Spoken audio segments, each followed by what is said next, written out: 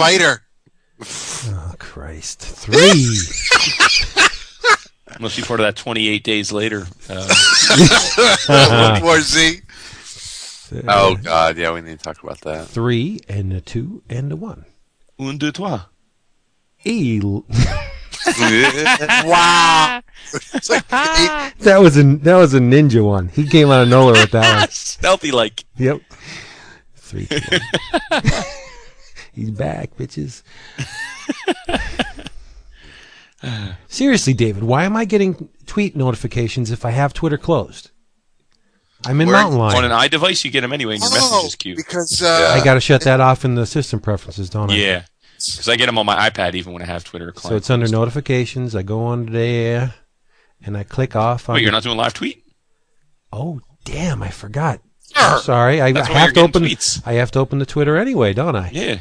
Where is it? Come on, son. You know, I bitch about Mountain Lion, but I really like this launch pad. Yeah, it's really nice. I do like. Dude, I've been playing around DAP with Windows 8. We bought a Ultrabook to just to get the sense of it. Uh-huh. It's perplexing. Yeah. Windows 8. Yeah. Dude, I had to Google on my PC, my desktop, how to add a user account to the system. It is. I couldn't figure it out for the life of me. I kept going to settings, and I'm like, okay, there's nothing indicating user. I'm like, settings, where else would it be? So then I Google, and it's like, oh, go to settings. I'm like, okay. And then it's like, oh, and there's a little thing in the corner you have to click on to unhide all the settings. I'm like, adding users is considered something you don't need to actually have ready access to? Really? I'm like, oi. Do this. Let's do this. Let's get it on, son. All right, not to be rude. 3, 2, 1. 11 o'clock comics, episode 239.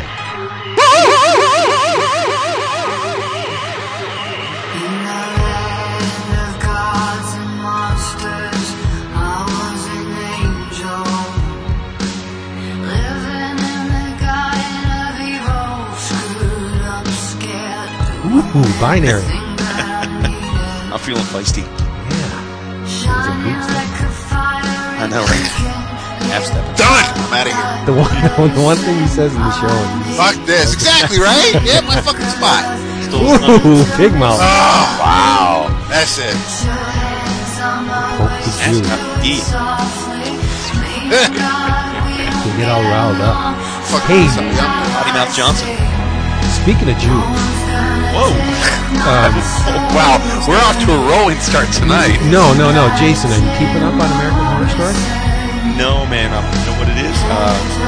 As you recall, I didn't have the power for a while, so we missed a whole week's worth of BBR. No. I got it, but we're going through the queue, and then gotta like do the. I gotta get the internet because we have the next episodes, so we need to like we're trying to catch up so that we can watch the. Do the internet thing for that week's worth of episodes for all the shows, and then get back. Like we missed that. We missed Revenge. We missed a couple of the things I forget. But did I ever I told you that I know the sister of the lead writer, head guy at Revenge. She is a member of our curling club. You did not tell me that. What's a Revenge? That is one of my favorite shows on TV. Really? Yeah. Well, I know it's well, it's not his last name because she's married. But yeah, I know. Yeah, the lead guy, the head writer. Yeah, I know her sister really well, or his sister really well. Well, you should hook up that connection. Get Jason some swag. I just want a picture of Emily Clark nude. I'll send you one. Oh, you got one? I got stuff on everybody. Nice. Mr. Skin. But anyway, there's an appearance by a famous Jew who is commonly thought of as being deceased in American Horror Story. It's Jesus? It's a woman. It's really cool. Oh. And there's a gray area. Is she who she says she is? Maybe she. Is it Maybe Frank? she. Yeah, it's awesome. Is it really? It's awesome. Yeah. That was my guess, but you were serious? And her appearance ties into the backstory of one of the characters. The maybe. Did I really win when I sent you the picture of that actress that looks just like the crazy chick, didn't I? Yeah. Because that whatever that GIF is, you always use. That's right. Oh God, yeah. Schultzy. Fuck the story behind it. You don't see the pinhead. Oh, shit. Look at that. Is that from Freaks, right? Hello, Mr. Drummond. Yeah. Somebody is shitting on Dana Plato. Oh, poor Dana Plato. You know the chick from Facts of Life is on Survivor this week? Survivor, yeah. No kidding. Which one? Yeah, Blair. Oh, really? Really? Yeah. Is Yeah. she all fat? No, she's actually not fat, but she's old though. Dude, my daughter's watching something on TV now. What happened to Britney Spears? Oh, she's she watching an X Factor. She looks like Britney Spears' mother. Yeah, She means Well, you know, hard living, dude. you get old in the trailer park. Oh, Oh, snap, Christopher. Christopher. Hey, everybody. It's 11 o'clock comics, How as if you do? didn't know. And I am. Oh, after all of the shit that you just said, I get in trouble because Oh, I didn't say anything. What did I say? Yeah. Vince's I Row. can get away with it, though. Yeah. I'm Vince B. yes, you are. I'm Christopher Niesman. You like what? I like Jews. You're my favorite dude, David. My favorite dude. Favorite Jude. That's sweet. That's sweet. I'm Cy Young winner David Price. Yeah, you is. Yay! All right, Dickie. Yay, Mets. Yeah. Chris I'm and going to Dickie. spill the effing beans about Benghazi tonight, bitches, because I'm General Petraeus. Oh, You're up boy. in there. You had a. Yeah. No, you're not. You're Tilda Swilden or whatever the hell her name is. Well, You. He was called All In. Why did we not know? You. Seriously. You are Jason Wood, everybody. And this episode of 11 O'Clock Comics has been brought to you by Discount Comic Book Service, dcbservice.com, where you can get huge discounts on all of the books in the previews, such as The Art of Vampirella, the Warren covers from Dynamite. It's a big fat-ass hardcover featuring Frazetta, Ken Kelly, San Julian, lots of people. Cover price is $40. Your price, $20. Amazing. That's half off for the math challenged. From Avatar, Dan the Unharmable, trade paperback number 1 by David Lapham, who's really a sick individual. I love him. And drawn by Rafael Ortiz. Cover price $19.99. Your price $9.99. Again, 50% off and the oddball out, but we love it anyway. Finally, the 5th volume of the One Piece 3-in-1 trade paperbacks will be coming out. Cover price includes volumes 13, 14, and 15. Cover price is $14.99. Your price $9.74. That's Damn. 35% off. I already pre-ordered it. Can't wait. Discount Comic Book Service, dcbservice.com. And if you are a first-time customer, you can enter the following code that David will soon tell you into the slot and get an extra 8% off. David, what's the code? EOC8. EOC8. Extra 8% on top of your already massive discounts. dcbservice.com. Just remember that URL because you're going to need it if you want to save big bucks on your books. Bitches. Yep.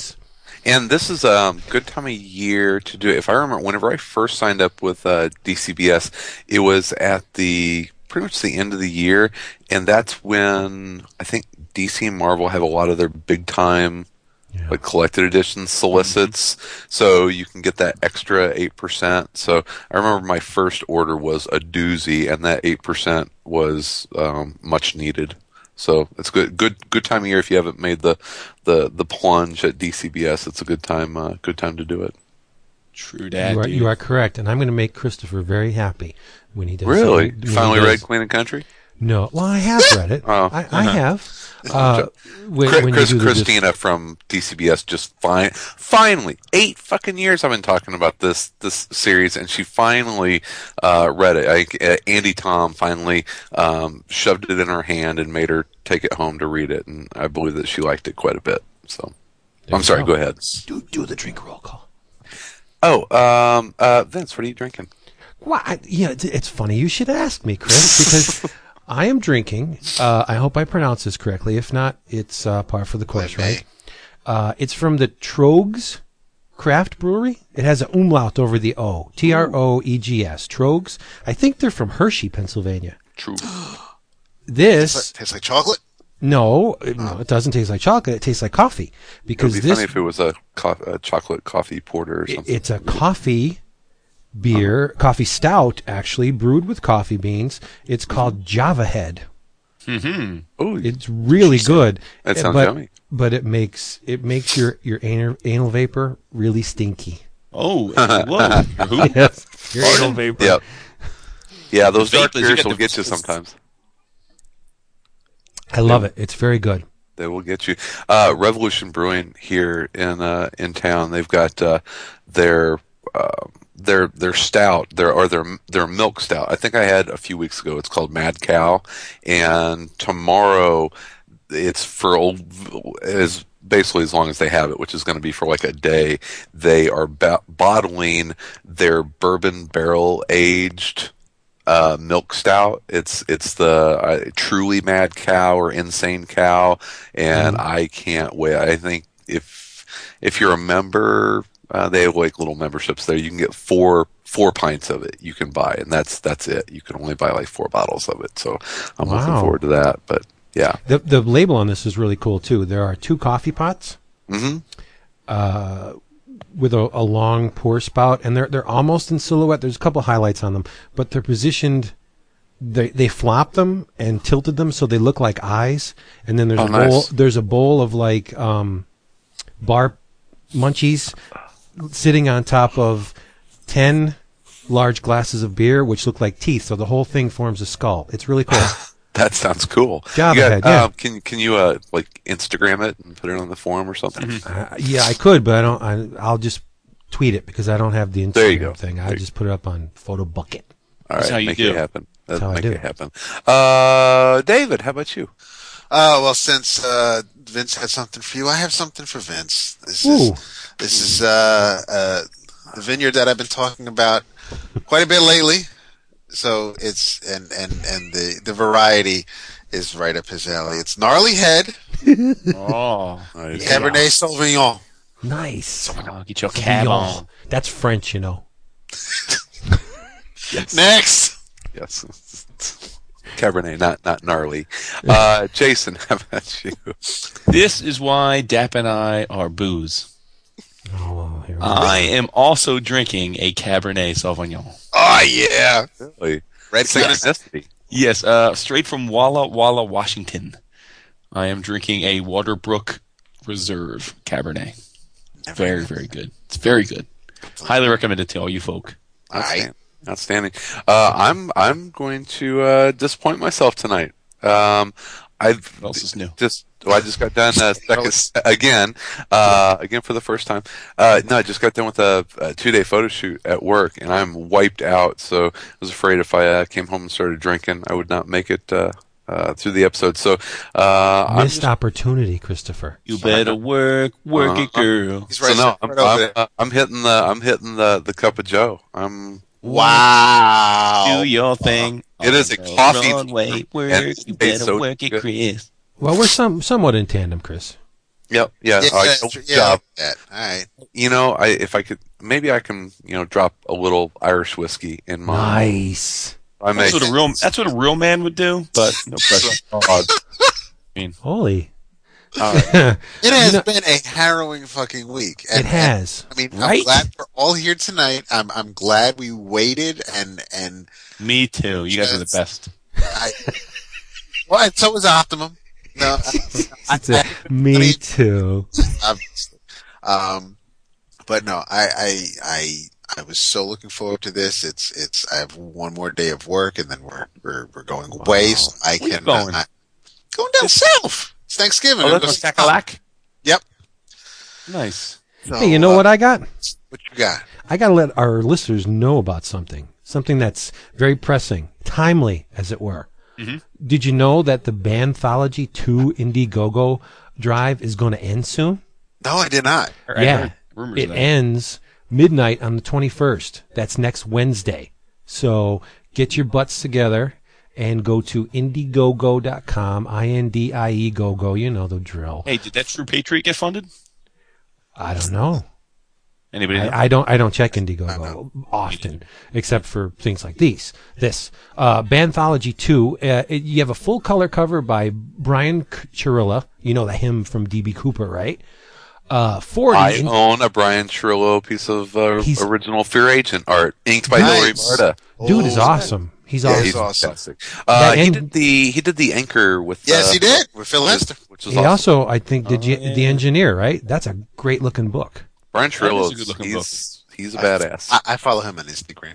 Oh, It has 40 interior black and white pages with contributions by that's what she said. Aaron Pittman, Tony Maldonado, Greg Sorkin, Lauren Burke, some dude named Bob Gar.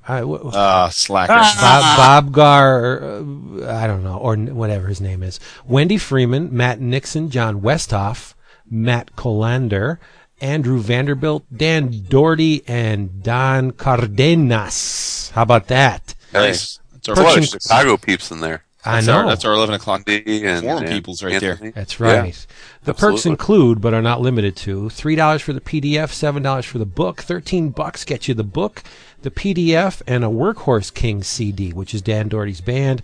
$25 will get you the book, the PDF, the sketch. And a sketch from one of the artists. If you throw in $50, you get everything and a custom song, which I don't think includes a sketch on the $50. I don't know. Check it out. And $75 will get you the book, the PDF, and a page from Bob Gar, which is nowhere near worth $75. More. It's worth more. So check it out. They're our friends. We love them. They're doing good things. It's the second one, so they must Show be you somewhere. right. They are successful. Banthology 2 on Indiegogo. Go look. Stuff makes me happy. It does. Yeah. That's awesome. No doubt. Except for Bob Gar. Whatever. I will. He's a good boy. I'm starting to get so excited about C2E2. Probably this year more than any of the last couple, from just the perspective of how many people are going to be coming in from out of town. I don't even at this All point. four of us are back again. I Oh do, my yeah, God, I I'm so don't. I happy. honestly, But I really feel like it's tomorrow. I don't care who the guests at the convention are. I don't care. Yes, seriously. And also, I know that I had to cancel last year, so this is going to sound ridiculous, but so help me, you, Vince and David, you cannot cancel for any reason. I'm not going to. Oh, okay. All right. Right now, I will tell you this right now. The other day, we were, Renee and I, we were driving back from somewhere, and I was telling her about, the whole trip, and she wanted to make sure it was April again and everything. And, she was like, I don't want to go crazy, I know we're going down south. Sometimes we spend a little bit of money. I don't want to go crazy with the holidays or anything, because I want to make sure that you have money for April, so that if anything were to happen, if I have to fly out there, if you have to That's a special woman right there. No, he's got to be slipping something in her drinks or her food. Something, right? He's like, Yeah. I need you. I need you out of my hair or whatever. Once you go dap. Hey. So Everything. no, she will do everything in her Great. power to make sure that I'm going. So Nice. don't worry. That's great. Vince, Yes, sir. it's got to happen. It will, because the reason I'm going is to hang with my buddy Will Pfeiffer. So I'm coming. All right, cool. Wow, thanks. Jesus. You guys will be there. I'm going to see Will. Oh, I love him. You don't love So this? so cute. Yeah, you're all right. Yeah, all right. Yeah. Uh-huh. Yeah, all right. You're not Will. You used to- You're all you right. used to speak like that of me, but now it's over. I know. Let's talk about comics before they turn us off. Let's do it. That's what Yeah. happened. What? Jason and I are probably going to go long, so why don't you and Chris and David do your things? 'Cause Maybe we're dying to- David and I Yeah. have something that we're going to go long on. Excellent, and we'll have half the episode in the bag. We're And for not. those asking, I am going to put up an 11 o'clockers things here soon. I keep forgetting, but I'll do There it. you go. Oh, wait! Before you jump in, I want to say give a quick shout out.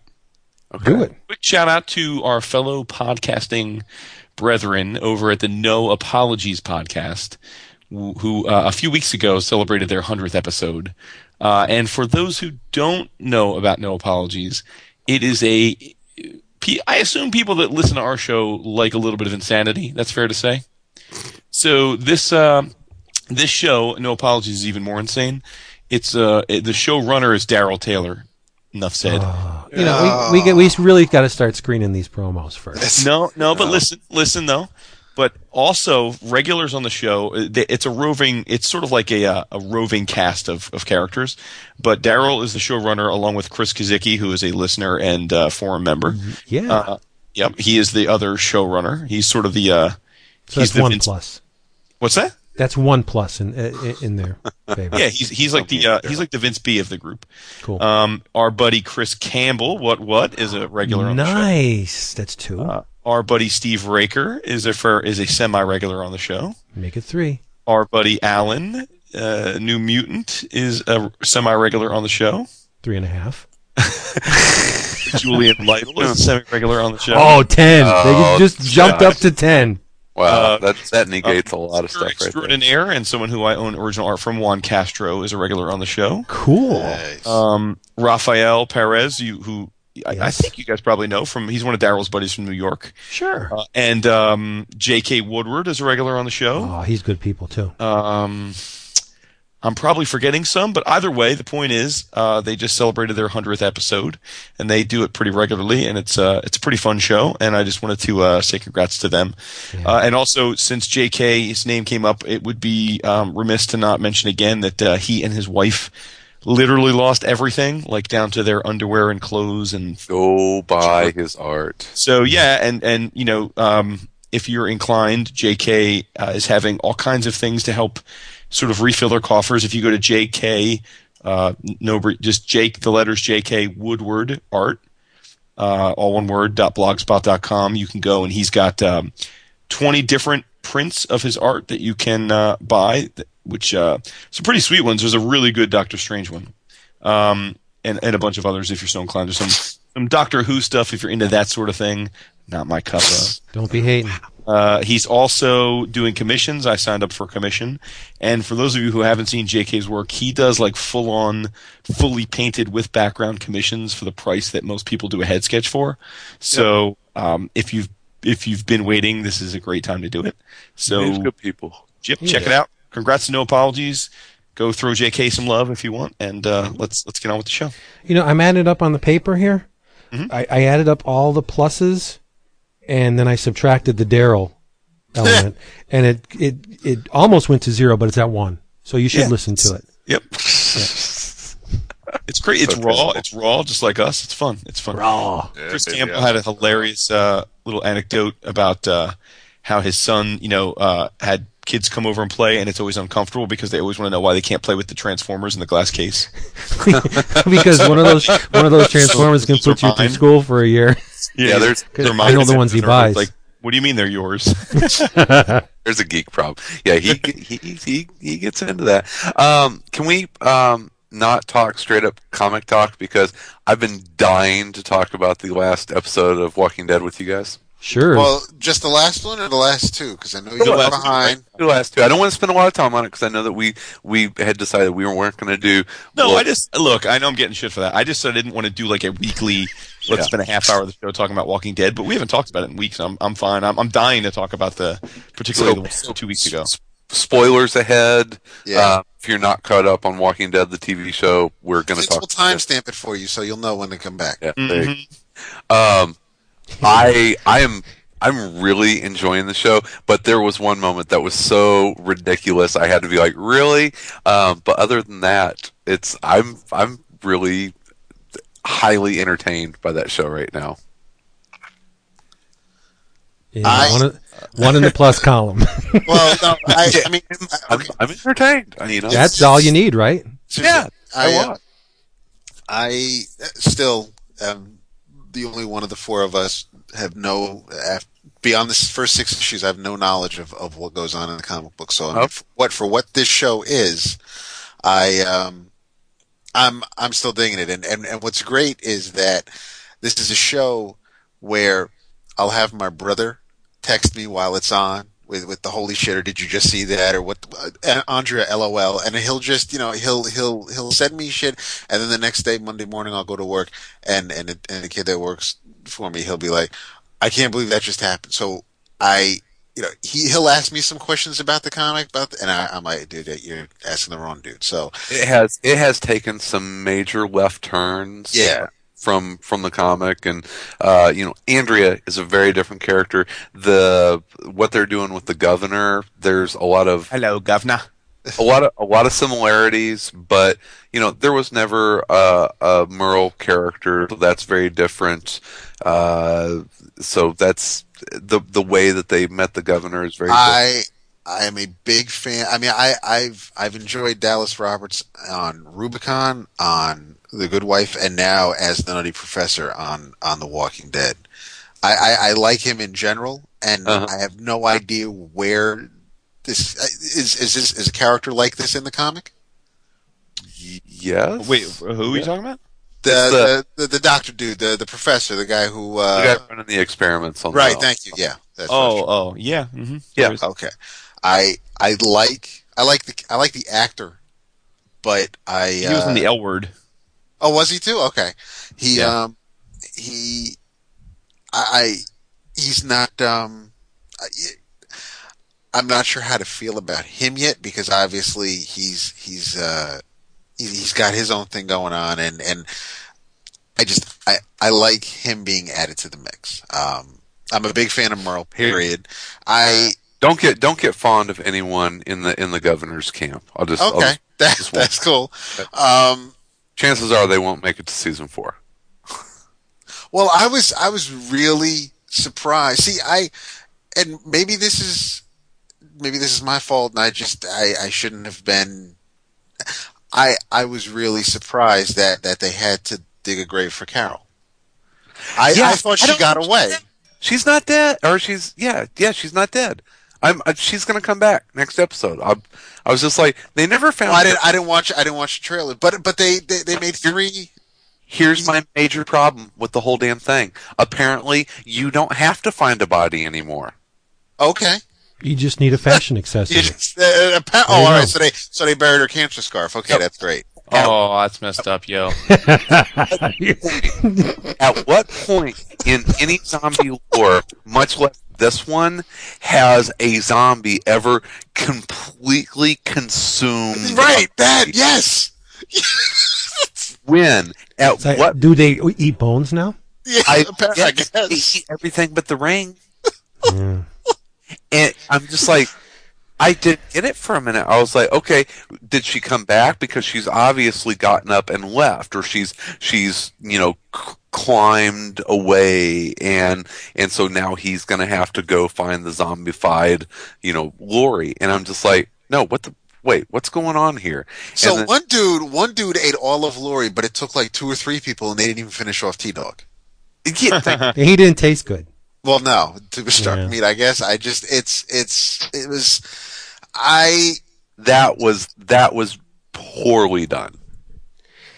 But you knew it was coming, because they gave him those "I'm too old for this shit" lines. It's like, it was like I'm a retired detective, and No, I'm talking about Lori's body. okay. It's like, no, we don't do that. I know where Jason stands on it, but I think I'm a little. I'm a little farther gone than him. Well, like Maggie, after she cut open Lori's belly, I've washed my hands of the show. I'm done with it. I'm finished. What? I don't like it. I think it's Okay. really. Why was that a turning point? Well, you know what was a turning point for me? The fact that they pussed out on the whole Lori scene. If they shot that scene the way it was done in the book, and I said this before, they would have scarred millions of people for years. Yeah, they're not going to do that. They took the low road. I mean, Walking Dead is about hopelessness, right? It's about persevering in a world that doesn't give you any reason to. And it's dark, it's black, people die. I know he has to make concessions for the show because it's on TV, right? There are certain things, I guess. Certain allowances he has to make in order to present the majority of his vision for this thing, right? But why did he write it that way in the first place? He had a purpose for writing that scene that way. Well, but it's one of the things I actually like about it is that I don't know what's going to happen in the TV show. Things happen differently. Their characters die that don't die in the comic, or vice versa. So I like the little left and right turns that they make, because Sure. the themes are still there. So I don't have a problem with them not having the Lori and Judith. I'm okay with them not doing that in the TV show. See, the differences are nice in some respects. Like Michael Rooker was a great addition to the show. Yes. I love Michael Rooker. Daryl's great. Daryl's a great. Daryl's great Daryl's too. awesome. Yeah. Yep, I've enjoyed Rooker stuff since Henry, way back when he did Henry. Oh, nice. Portrait of a Serial Killer. He's awesome, right? Yes. But Have a pretzel. some of the changes, in my opinion, like the natal scene, they were just, it's weak. It's weak sauce. I gotta agree. What's I've really enjoyed up until that episode this season. I thought it was off the strongest start of the three by far. And the Lori episode just totally crushed my enjoyment of the show. Yeah. Like, I was like, I'm out. I'm like, you don't have to worry about her anymore. It's just like Vince said, I felt like it completely neutered the significance of the moment. And it also, at the same point in time, I feel like they thought they were at the same time avoiding something they knew they couldn't get away with, but then trying to be shocking in another way, which I thought was equally corny. Like making him have to kill her. I just thought that was ridiculous. Like, and then like Rick floundering around like a fucking salmon swimming upstream. You know, every time I see clips from that scene, I can't get David Faust's image out of my head when he said, "My wife's a whore." Now, what got me is so he's acting at the end of that episode, and then like the entire next episode, we're just not gonna give him any lines. He just has to have this look and wear a dirty shirt and then answer a phone at the end. And it's I will say, I don't think Rick is a very They good. brought the fucking phone into it. I was like, I know. really? And they brought it early, man. They brought it. Oh God! No, I don't think Rick is because very that good. That was after the prison, wasn't it? Oh yeah, that that was on the road. It's when he and Carl are on the road by themselves. Yeah, which is right after the prison. Yeah. Yeah, give So, or take. but But I will say that resolution of with Rick all freaking out and crying and everything, that's the best he's acted since the whole for the whole lifetime of the show. I like Andrew Lincoln. I think He's not very too. convincing. No, I don't. Okay. I don't know. I I just thought the whole thing, like, first of all, Lori hasn't shown at all. Like, she wasn't pregnant at all. And then literally, like, they're like, I mean, I assume she was still like 2 months pregnant, and then they're like, "Oh my, what a brother, I'm like a baby." I'm like, "What?" Huh? and then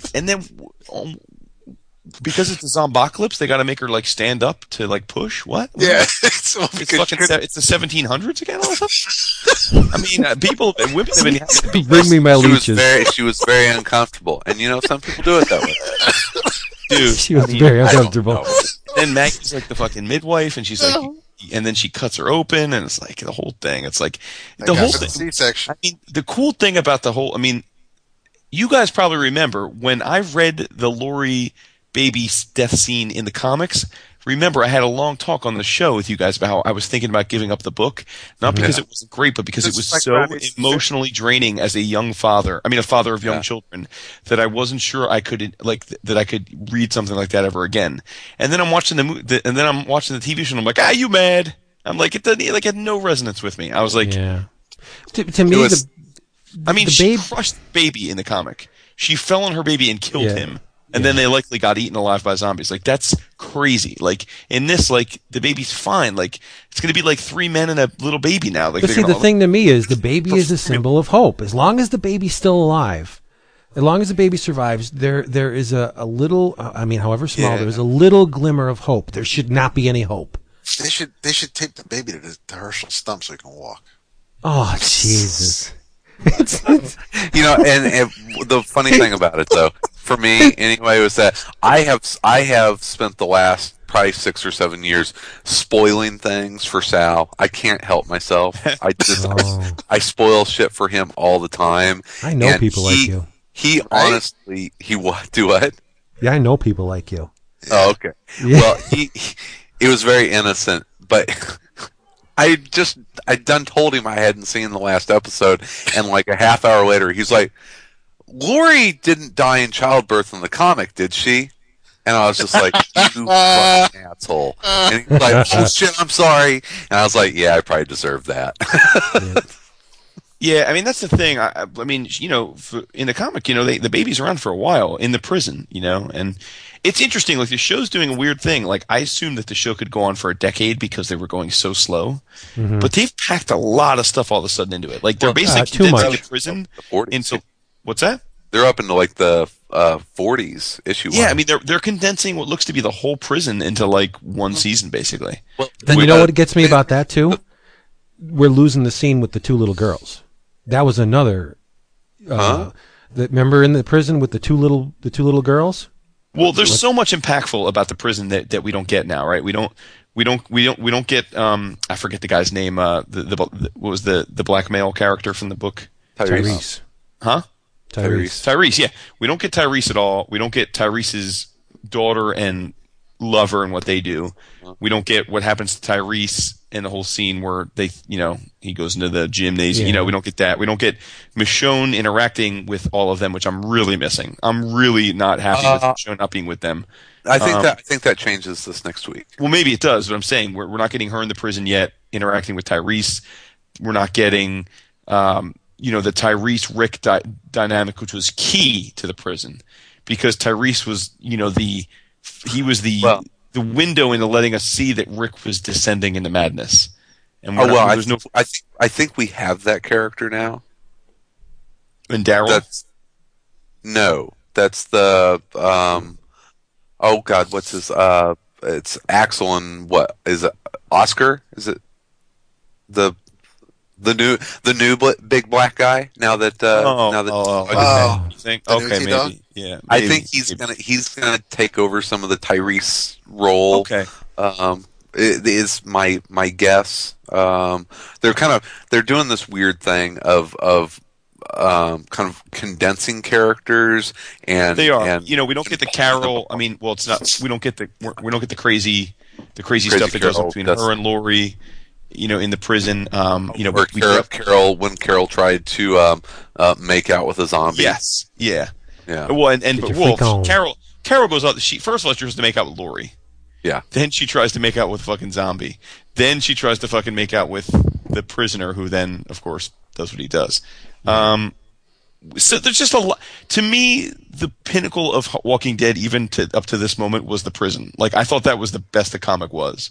I agree. And so I feel like we're losing all of these awesome moments. And I know that I was complaining in seasons past about how it was, you know, where it was different from the book, and so I understand. And the reason I was enjoying this season is that it had gotten far enough away from the book that I wasn't minding it. But I feel like the emotional resonance isn't really there. Like, the one thing I'll say that I've liked on the front is I think they're making the governor a more interesting character than he is in the comic. Yeah. Well, you know, if you look at what they're doing, I think we're finding the kind of the theme in each season, or kind of that cycle, is that, you know, they're camped out at one spot, and it looks okay for a minute, and then it goes to shit. And then the next season they go on to, you know, it was the camp, and then the CDC in the first season, and the second season was all about the farm, and this season is going to be all about the prison. So it'll be interesting. Kind of looking forward, I'm assuming that they'll be leaving the prison at the end of this season and moving on to the next one. But, you know, how many seasons are we expecting this to run? 5? Given its ratings? I mean, is it going to go more than 5, 6? You know, I don't know. As long as people keep getting paid, I'm sure they'll take it reasonably far. But again, with the governor too, not visual differences aside, or cosmetic differences, I don't think the guy is a very good actor. I don't believe that he's batshit crazy. Seems pretty batshit crazy to me. And he just seems he mumbles through scenes. He has no presence at all. Like when in the comic, when the governor comes into the panel, he's pretty imposing, you know, visually. This guy, that's why I'm going to disagree with you, because I think this guy reminds me of Liam Neeson, and like I can see this guy a little, I see this guy being more perceived by the average person as a like a benevolent leader, and I think what's cool is the idea that this guy's so fucked up, but like the thing I never quite got in the comic was how this crazy looking, straggly haired, almost pirate looking dude had the rest of like that town looking at him like he was like this fucking awesome guy. And then of course the comic makes you think, in fact, that never was the case. They were always like scared to death of him. And maybe that's how it's going to be in the TV show too. But like I could better see this guy going up and making a speech and everyone being like, oh yes, things are awesome here, you know? But I don't know. I think like they've done a good job with the governor. Like they had the scene with all the heads in the jars. They had him play. I have to say, I think the way that they handled him with his daughter the last episode was way fucking freakier than the comic. Like, Yeah, he's that was- knocking her. She's like right about to be biting him and shit, and he's like just fucking chilling. Like, I'm like, whoa, this guy is fucking. He's out there. I mean, Now, so what did he like cap her teeth or something? It's like she had like a mouth guard on or something. yeah, I don't know. It was weird. It was. So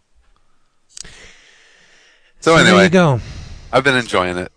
Yeah, but I have to say that the Lori episode I was not a fan of. Yeah, I really didn't. I think they kind of fucked that up. But Maggie's still hot, so Smoking. Yes, she is. Smoking hot. Yep. I'm just going to take that hour and invest it in something else. like American Horror Story. No, another. Well, I was already watching that, so I'll Yeah, but they can rewatch it. I'll invest it in something else, something fun. My kind of fun. That's okay. You know, I got to that point with the comic after issue 100 with what happened in that issue. I was like, yeah, you know what? I'm not enjoying this. I'm okay. I've had my fill of this book. And 100 issues, that's a long haul in any comic book. So Yeah, that for was, yeah, I'm just like, okay. I'm gonna find something else now. There's supposedly a prose novel out there that adds another layer to the Governor. Yeah. Well, I The actually read on Rise of the Wikipedia the synopsis of that just to get a sense of what I missed. It was expensive too, wasn't it? 25, I think, right? Maybe I For the- Maybe, I don't know. It was some like Amazon deal I saw yesterday. And maybe it was like some weird deluxe version of it. So Oh. That's the edition that includes a little bit of the placenta from the birth of the baby. So David, but before we get off the topic of Walking Dead, you had said a week or so ago after 2 episodes ago when Lori died, you had tweeted that and put in our forums that it was almost your perfect episode. So explain yourself. Number one, I can guess because Lori died. Well, right, and because Doug died. we had Why we got was rid it of Lori. almost? What made it not quite perfect? Oh, Andrea's still alive. Oh, okay. wow. And she is people. just and she is just it's like I beg of her to shut up every time Michonne's like, all right, we're out, we gotta go, no, let's trust them, let's do it. It's like, chick, obviously your taste in men is shit. You fucked up with Shane, you just and you just she doesn't understand when people are actually, I guess, looking out for her best interest. Michonne took care of her, I'll say. Because she was sick for a while. Michonne could have just upped and left her. She didn't. And, and granted, yeah, I heard her when she was talking about, I don't know anything about you. You all these times we were together and you had your lap dogs with you with the walkers, but then, you just go up and kill them, without hesitating. And she's, every time I think she might come around or there might be, a switch might actually go off and she's like, hey, maybe I really am being a ditzy blonde. She has this, it's fleeting and she ends up just following whatever instinct constantly gets her in a deeper mess. And after she watches Michonne leave and they're watching Open Fight Night and it's she's sitting there and she's watching all this and it's like you can kind of tell that maybe she's thinking, I should have. Yeah, she was going to follow her. So it's like, but hey, it's the zombie apocalypse. You've been running around sleeping in shit for 8 months after your friends ditched you, and now you're in what looks to be like the actual semblance of a little Midwestern town that isn't crazy. It would be hard for me to leave that. It's not crazy. They have zombie fights in an arena. She didn't know that yet. Oh. Well, no, But right, oh yeah, everything's so perfect, and we have, but it's. I mean, Michonne knew she had a bad feeling about it, but I think Andrea really wanted that place to be real. Then, all right, then I'm just saying, then fine, obviously, and she does stay. So then, stay. Michonne is waiting for her to come around, and finally, Michonne's like, well, that ain't happening. So I'm bouncing, and so she's out, and she's bouncing, and well, that was another text my brother sent me. He says, they can ease off, and we don't have to be in Michonne's grill all the time. I don't mind. She's awesome. It's interesting. She's awesome in the show, by the way. I don't find her physically attractive at all in the show, but I do think she's a great actress for the role. She is, and I think she's very pretty. But well, that's a lot of that's probably the wig.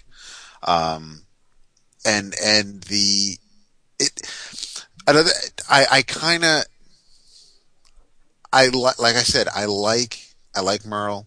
I like the doctor, or whatever you want to call him. I like some aspects of what's going on in Governor's Fantasyland, but I really kind of get it kind of stops the whole story when we cut from the prison to, like, I wasn't thrilled with the third episode because we weren't at the prison at all. It was all about Andrea Michonne and the governor and them being here, and I wanted to get back to the group. I wanted to get back to the family, and it was a fine episode, but after 2 weeks of all of this going on at the prison, I guess I wasn't ready for that breather, or whatever you want to call it. So when we're at the prison and everything's moving along, and then we cut to what's going on with the governor, it kind of kills the flow for me a little bit. So I mean, the nitpicky storyline are why it wasn't the perfect episode for me. Is why it wouldn't be. Mm-hmm.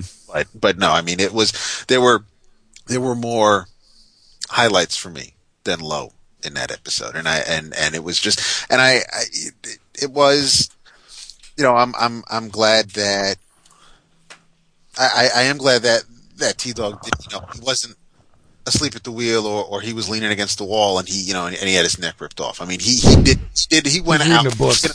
Yeah, really. He's on the crapper and like comes up from the toilet. It's just not like this. I have no problems with how T-Dog went out, and I'm glad I just went out like that. Hear anything from Laurie again, unless we do some flashbacks or something. But I really am. I like that we have no idea on who's going to make it out of an episode. It's not like it's any other network television show where the actor has been signed on for 20 episodes and they're the star of the show, they're not leaving. But here you don't know, and I mean, and it was great as I'm watching the credits of the third episode, and I saw Michael Rooker's name there, and I'm like, all right, cool. So Merle's coming back, and then see, I hate that. I hate when they do that. I hate because I don't want anything spoiled, but I'm not sure. You can also tell by the flashbacks. It's just like the prisoner that Rick ran out and into the yard and locked the gate behind him. When you saw him during the previously on The Walking Dead scenes, I mean, when they do things like that, you know that's going to play into what's going on in this episode. And I really did not expect to see him. His skinny ass whiner should have died. I mean, he couldn't even hold his own with a group of big burly guys around him. And I mean, how did he survive out there by himself and then come back and do all that damage? Yeah, I know. You're right. So I don't know. But so I mean, I am still I don't know if this Sunday is the half season finale or whatever. I was talking to Joe at work, and I'm like, I'm expecting the season to be at its halfway point soon. I mean, we're already up to the maybe the 6th episode or something this weekend. So I don't know and he's pissed at me for bringing that up because he's like, I don't want to know, I don't want to have to wait till like February again to see the rest of the season or whatever. But you're not Vin Mazzaro. What's he pissed at you for? So it's no, but I mean, I'm still I'm thinking I don't know. I guess I'll watch it when I'll watch this Sunday's episode the Monday we come back, unless I watch it while I'm on a repeat while I'm down at Dad's. But I won't have anything to say about this week's episode. Nice. Let's get into the live tweets. So you're all crackly, so why don't you let someone else ask the question? You can do it all crackly. Just ask it crackly. You get a Doctor Who question. Nice. Andrew J. Tom asks, "What's your favorite Tarantino film?" Oh, Ooh, wow! I'm a huge fan of Tarantino in general, so. Yes, you are. Um, My answer was easy. I gave it to him on Twitter already, just to stop the pain. It's Reservoir Dogs. yeah. I mean that's probably. I mean that's the one that made me fall in love with him as a director. Yeah, I'd say that. Or I mean, it's not mine. It's one of my favorites. Probably Pulp Fiction, maybe. But no, I think Reservoir Dogs a little bit more. Put it this way, I've watched Reservoir Dogs probably 20 times. So that's got to say something. Yeah. It's quotable. My brother and I will throw a quote. I mean, Buscemi, dude. Come on, Mr. Penn. Absolutely. He is awesome. Meet Inglourious Bastards. Well, yeah, I mean, I like that too. I mean, I think it's awesome. I think Django Unchained is gonna be. I can't wait for Django Unchained. So, Am I shitting? yes. Mime it out. Just Sound say it the out for name. us. Kill Bill Part 1. Okay. Okay, respect. Wow. Okay. All right. Why part one and not the whole story? Any better? A little bit better. Because Part 1 is the Japanese, Part 2 is the Western. Oh, okay. I can dig it. Yeah. I really like I can't wait to see the RZA's movie. I'm not hearing good things. I'm not either, but I have a feeling it's one of those ones where it's going to get shit on, but The soundtrack is better than the movie? Oh, you mean the RZA? No, I don't mean that.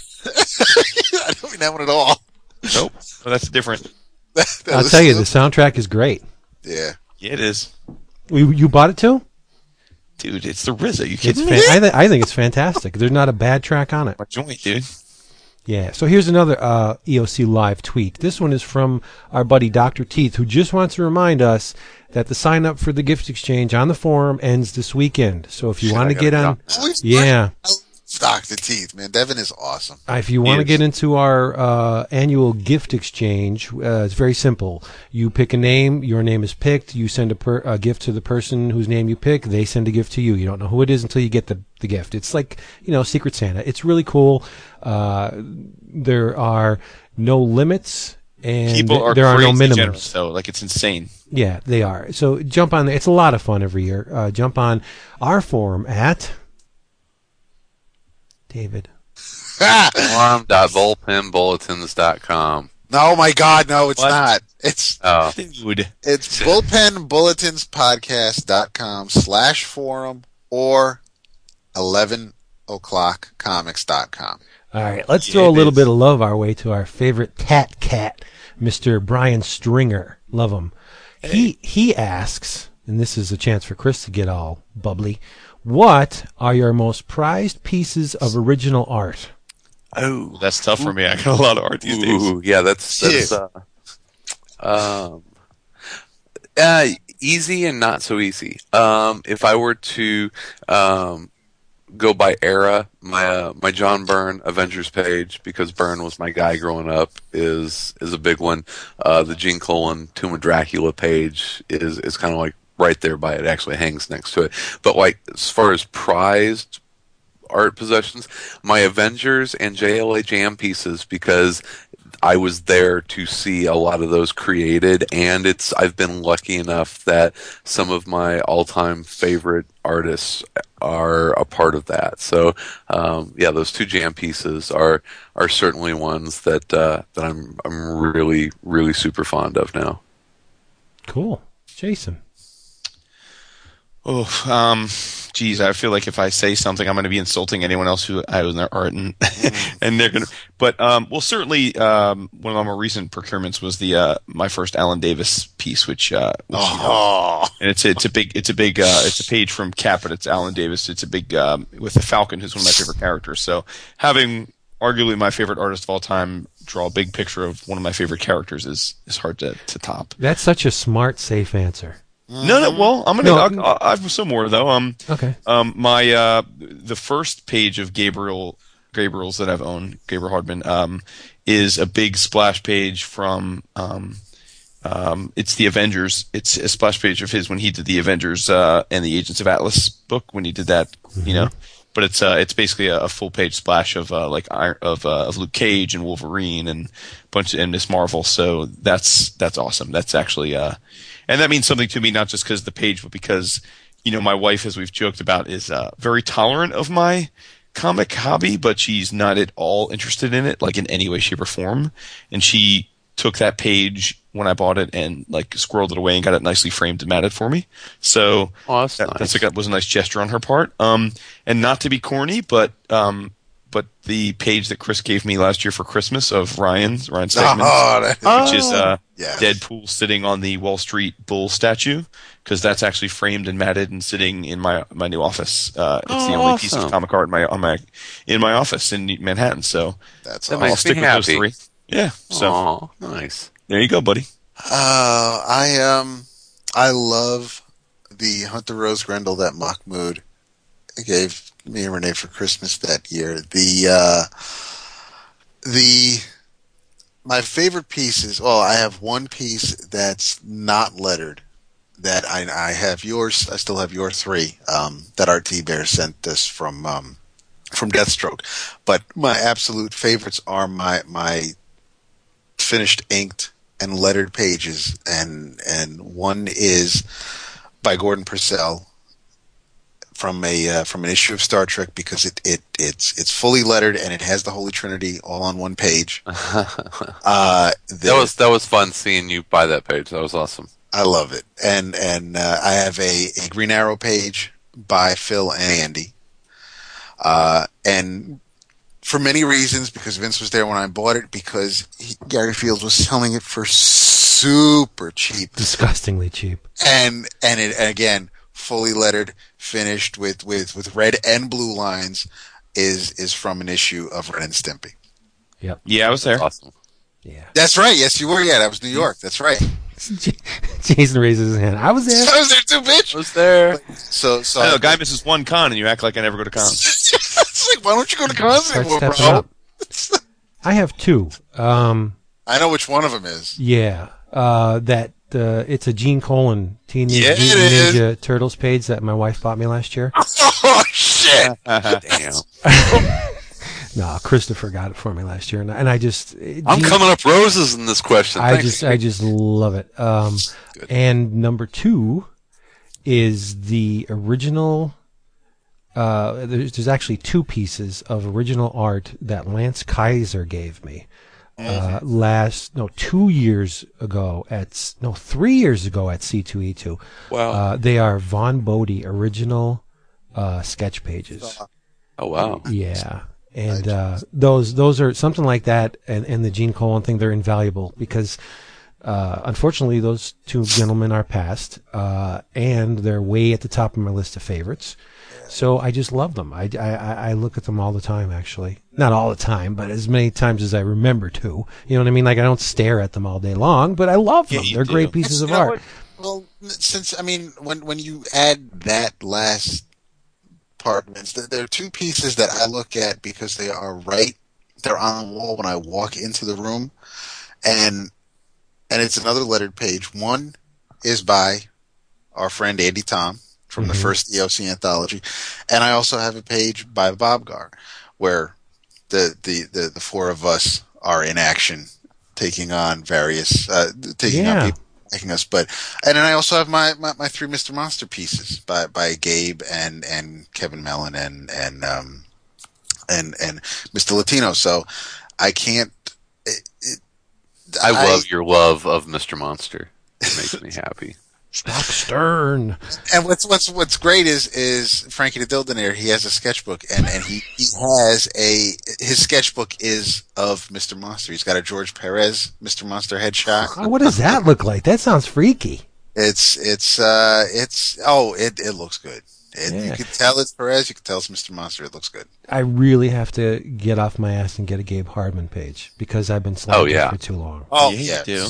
Yeah. I'm a cheap bastard, but I would consider nothing before a Planet of the Apes page. I need to own a Planet of the Apes page from him. You should be able to get him. Yeah. That should be. I know I'll never get a page, but my collection is not complete until I have a piece by Chris Somney. Whose birthday it is today, David, you slacker. Yesterday. Oh, yesterday. Well, still, you didn't mention it. He's weeping right now. No, he isn't. Yeah, he is. He is not. Yeah. And just to cap it all off, I'm weak as the spirits on IFC right now. Our friend Matthew Allison gave me an original page from the Calamity of Challenge book. Nice. Yeah, I love that guy's work. There's just something about his work that just reaches out and tickles my sweet spot. I love it. Tickles your pickle. It does. It does. Should we do another live tweet before we go into something else? Yeah, we should.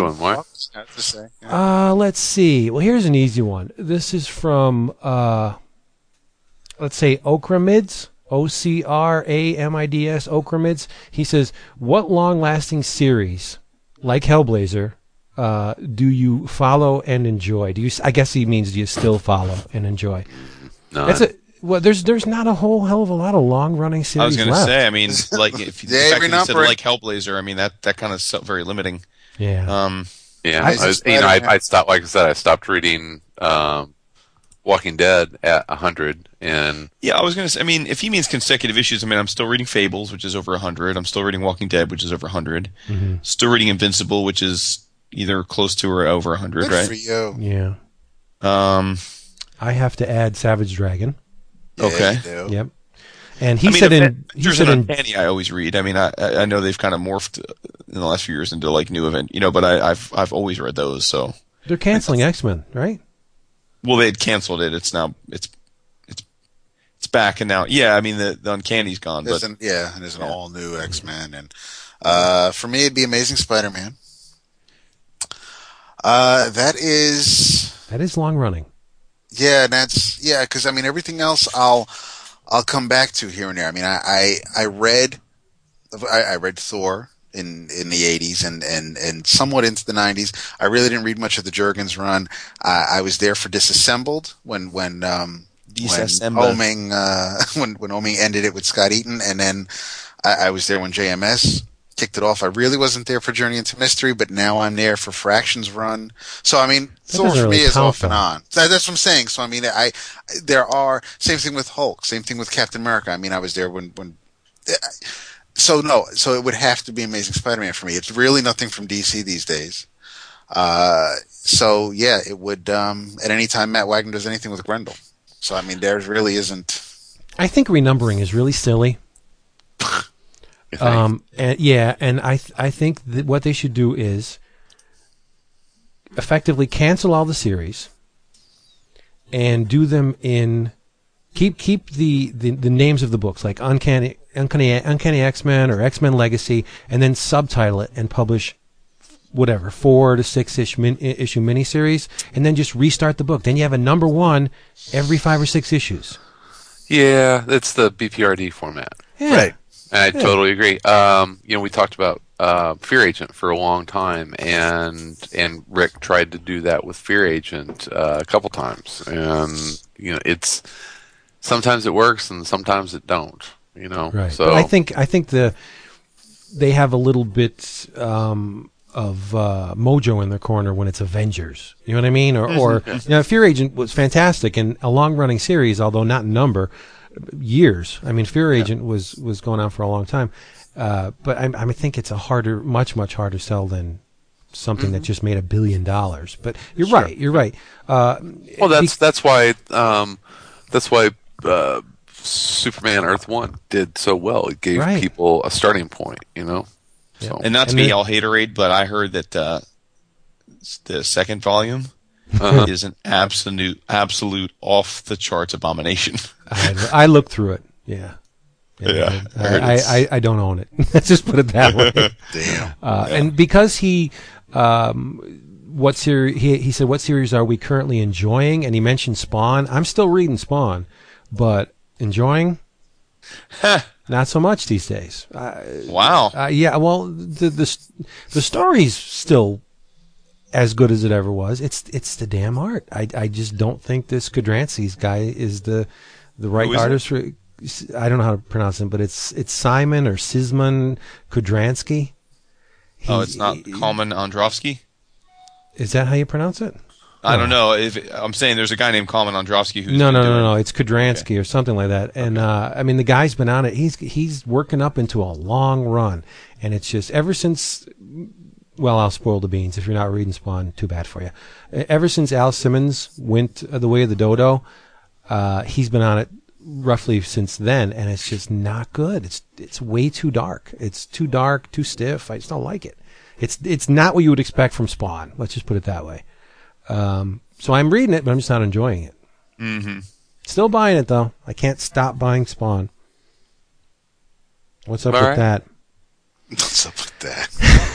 You're the reason why you can keep buying baseballs and shit. So there you go. He should start making toys again, except for those starting lineup things. Make some Spawn figures. Or something. Just do something creepy. And you and I are going to make some toys, Vince. When I get my 3D printer dude. Up in here. I'm researching the prices of 3D printers. That was a very generous gift, my friend.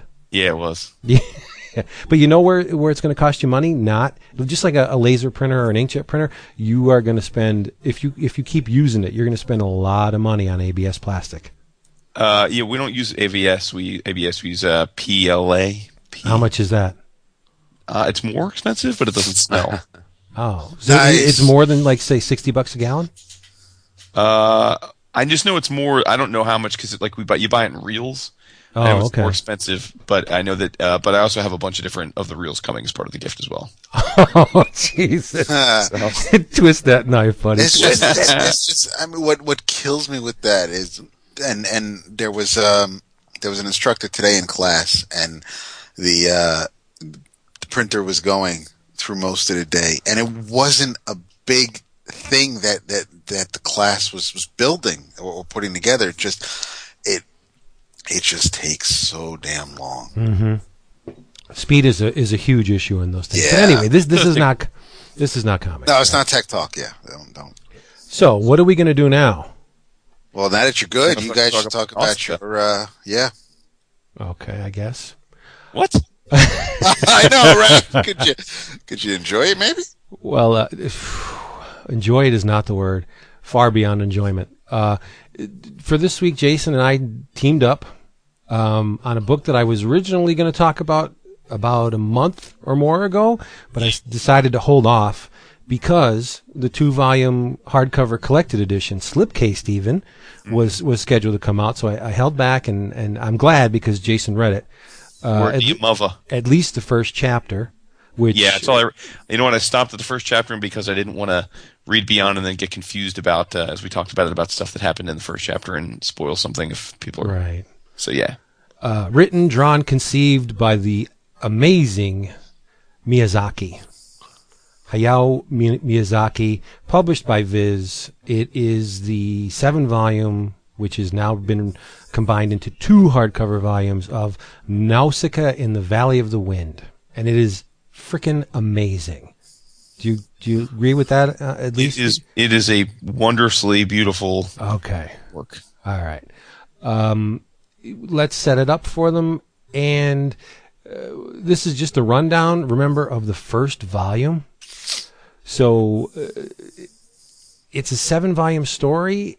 And this is only the tip of the iceberg. You'll get a really good sense of the depth with which Miyazaki infuses this work. It is really involved. I mean, you're talking world building on a level, well, beyond a level of, like, say, James Stokoe, what he's doing with Orkstein, or even Pendleton Ward's, like the Adventure Time. They're building worlds there, but this is a fully conceived, fleshed out world where everything has a function, and these various functions overlap and intertwine. I mean, it's so damn real. Mm-hmm. You think so? I do. It's hard to believe. I don't know why this should surprise me, but it's hard to believe that it was created so long ago. Right. I mean, it was created in what, the late 70s, early 80s, right? Yeah. The message that he imparts is very relevant to prescient, today. Right? Very Yes. prescient. Yeah. It's very, very timely, which is, kind of bizarre. The story was originally serialized in a Japanese magazine called Animage, and I'm a little bit upset that they didn't reprint this in the original format, because it's much bigger than the volumes the current volumes. And Animage was a larger size magazine, and it was printed in sepia tone. It was gorgeous, but for whatever reasons, maybe budgetary, I don't know, they shrunk it down, and so we have the current version, which is awesome to say the least. But here's the setup. It's a post-apocalyptic tale.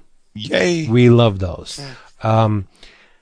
Industry kind of despoiled the planet, polluted it, ravaged it, pillaged its natural resources, and the place was transformed into this mostly uninhabitable wasteland because there was a war called the 7 Days of Fire that just this blazing conflagration that just ravaged the planet and reduced the population significantly, like down to mere stragglers.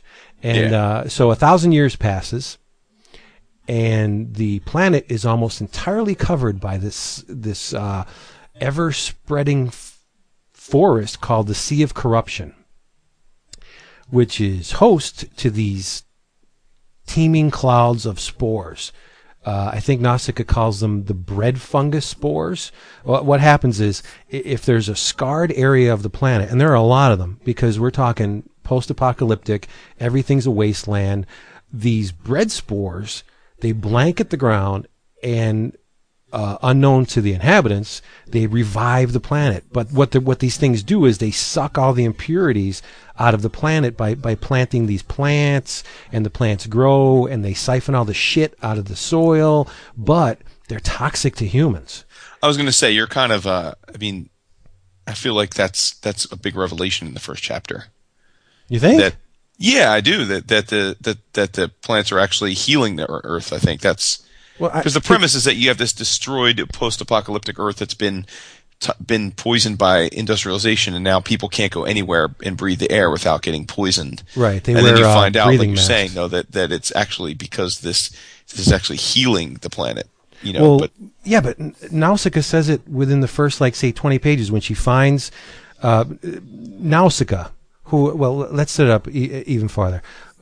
The population has been pushed to the coastline because of this ever-spreading forest. They had to take refuge. They're running away from it. So they make these settlements on the coast. And Nausicaa is from the Valley of Wind, which is geographically in a sweet spot.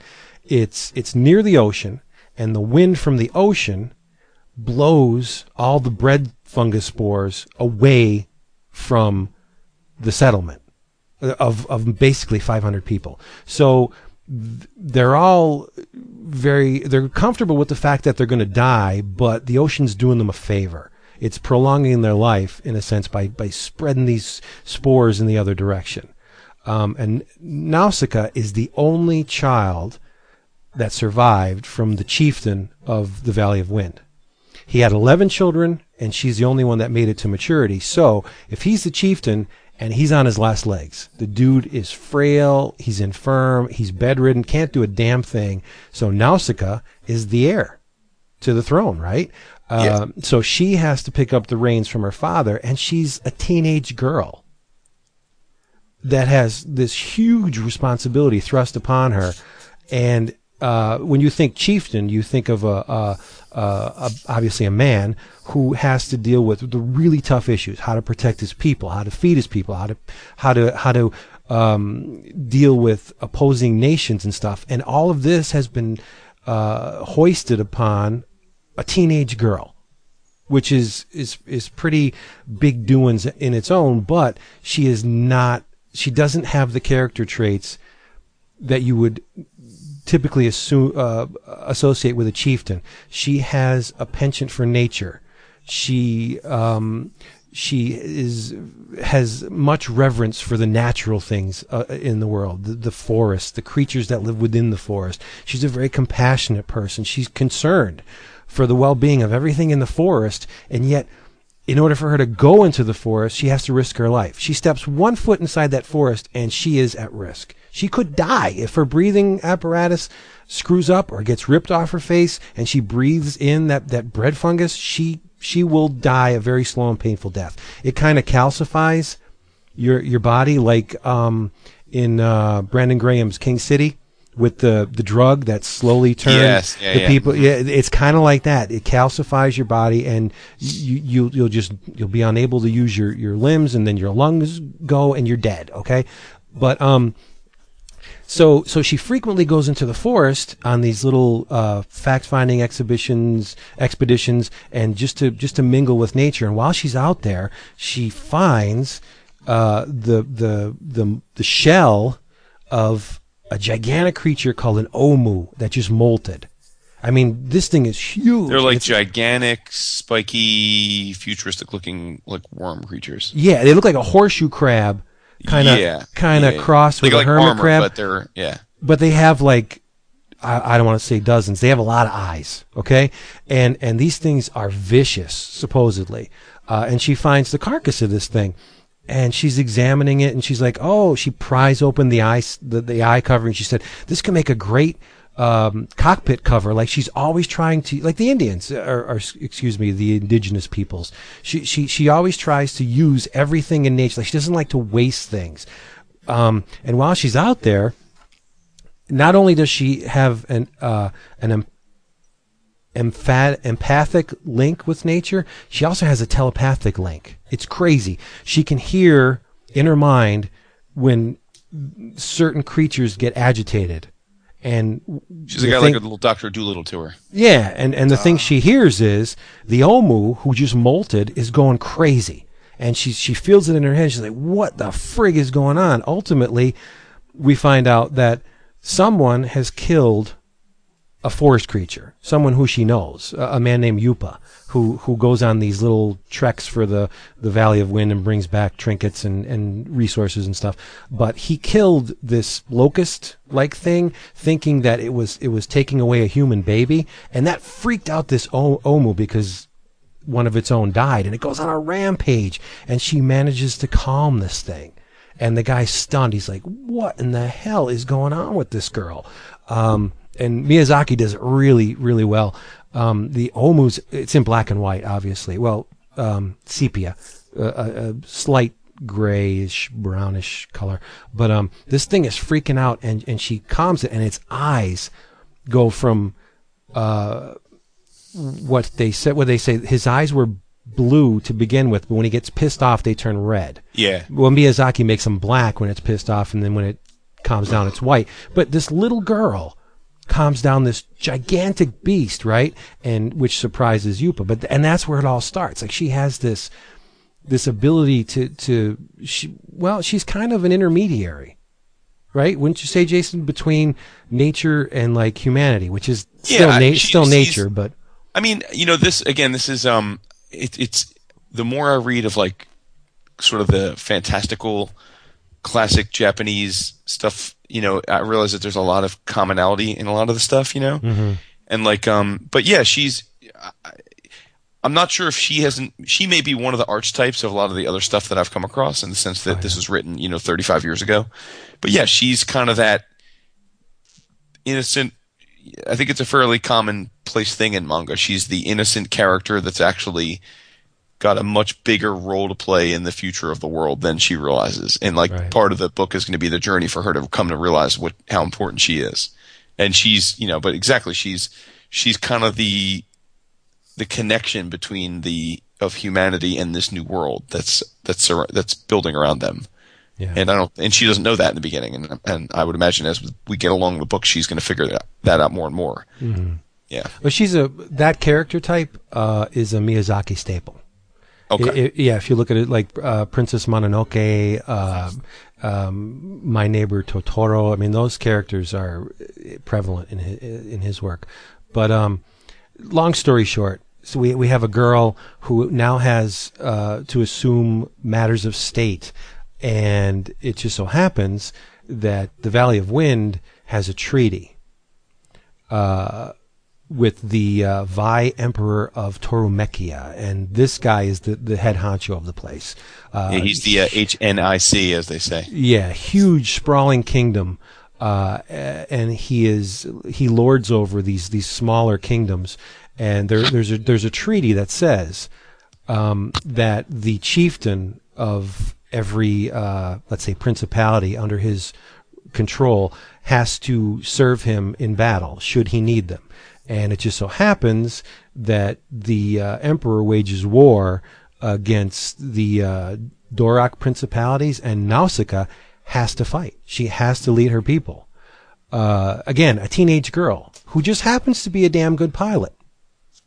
Which is unheard of in this world. Right. That's another Miyazaki staple. Aviation, a lot of his work deal with planes or just an undercurrent of aviation, like Porco Rosso is about a pilot. I mean, there's just a lot. He's fascinated by planes and flying. And if you read this, it's amazing the amount of detail he puts into these flying machines, and and he doesn't repeat himself either. None of these machines are like, he doesn't cobble designs from another one. They're all unique. They're all awesome, and they all look like they could very well serve the function for which they perform in the comic. Right? Well, the other cool thing about, and I know this is another staple of Miyazaki, is that the way he melds the organic with the mechanical, like even you said, like she when she first finds that the first Omu, it molts. It had molted, and she finds one of the eyes were the shell of what would have been the protective part of the Omu's eye, and she brings that back to use as her, part of her cockpit, But it's like but you could see like all the armor is like shells of things. You know what I mean? Like there's just a real synthesis between the mechanical and the organic in this, which I love. But and the listeners may be asking themselves, okay, so we have this emperor who presides over this vast kingdom. Why does he let the Valley of Wind just remain be autonomous? Well, it's because the Valley of Wind possesses a weapon, the likes of which no other group has, and that's the gunship. Nausicaa found it's an example of technology that not only is outdated, but all the surviving people forgot or were not privy to the technology that created it. That's how old this weapon is. And she found a working model in the Sea of Corruption, and this gunship serves the tribe by protecting it. I mean, it's a fearsome weapon. The barrel, it's a plane, but the nose of the plane looks like a 45, right? Wouldn't you say that? It looks like a 45. Yes, it is literally a gunship, and she can fly the piss out of it. So she's called to war. She's got tickets to the gun show. She does. She's called to war and encounters a supply ship that is being infested by these parasites from the Sea of Corruption. I guess the plane had to land for whatever reason, and when it did, these creatures jumped on it, and the plane took off, and now basically they're like giant lice. Lice or maggots, and they're pulling it down, and she tries to save it, ultimately fails, and the ship crashes. Everyone, and it's really heartbreaking to see, because the ship was filled with women and children. Little seedlings, little kids. And Miyazaki does not pull punches. You see dead children and women all over the friggin' place. She did. He did. Yeah. But there is one survivor. And Nausicaa runs up to this girl named Rastel, and she turns out to be the daughter of the chieftain of Pejiti, which is a neighboring city. And in her final breath, she gives Nausicaa this artifact and pleads with her, please give this to my brother. And that really sets up a nice chunk of the story that she's put in a really weird position now, because not only is she a young girl having to take care of matters of state, she also has to be wary of espionage and people trying to assassinate her for something she doesn't even know what it is. You know, I mean, the Tauromachia emperor wants this thing, and he sends his daughter out to get it, and they are not above killing to get it. But because of the gunship and, you know, treaties and stuff, Nausicaa is, they know she has it, but they allow her to keep it. And that's where effectively the first volume ends. It is awesome. It's just so, a world that's so freaking immersive that Miyazaki, he doesn't pull you in, he lulls you in. You slip into this story very easily, and you cannot help but fall in love with Nausicaa. It's true. I mean, but the other thing too, though, is again, I think as much as Nausicaa is being set up to be the lead, and she's this interesting little petite female who ends up having all these powers, the Emperor's daughter is an equally rich and intriguing character. Like she's set up to be this awesome, kick-ass, cutthroat military tactician and warrior, but because she's a woman, it's been made clear that she's basically been kicked to the outskirts of the kingdom, while her three older and bumbling brothers are getting all the accolades by conquering other lands, and they have the favor of the father, and she's been basically put out here with the idea that if she could recover this artifact, she would then become his favorite. But it's pretty clear that the Emperor's not expecting her to be able to do it, and she's just like cold-hearted, and she's like, "I'm gonna get mine." And but the thing about it is, again, a woman who knows more that the men who are supposedly above her, like her three brothers and her father, they think they're pulling this fast one on her, but she's in on it. She knows what they're doing, and she's leading them in the direction she wants them to go. So again, you have another strong, self-reliant female. I mean, these aren't wallflowers, shy, introverted women. These are women that know what they want, and unfortunately, they're put in a position where they have no recourse but to do what they have to see it come to fruition. It's an awesome. Let me get Chris because we lost him. I don't want. I will say this. I mean, I'll say the art.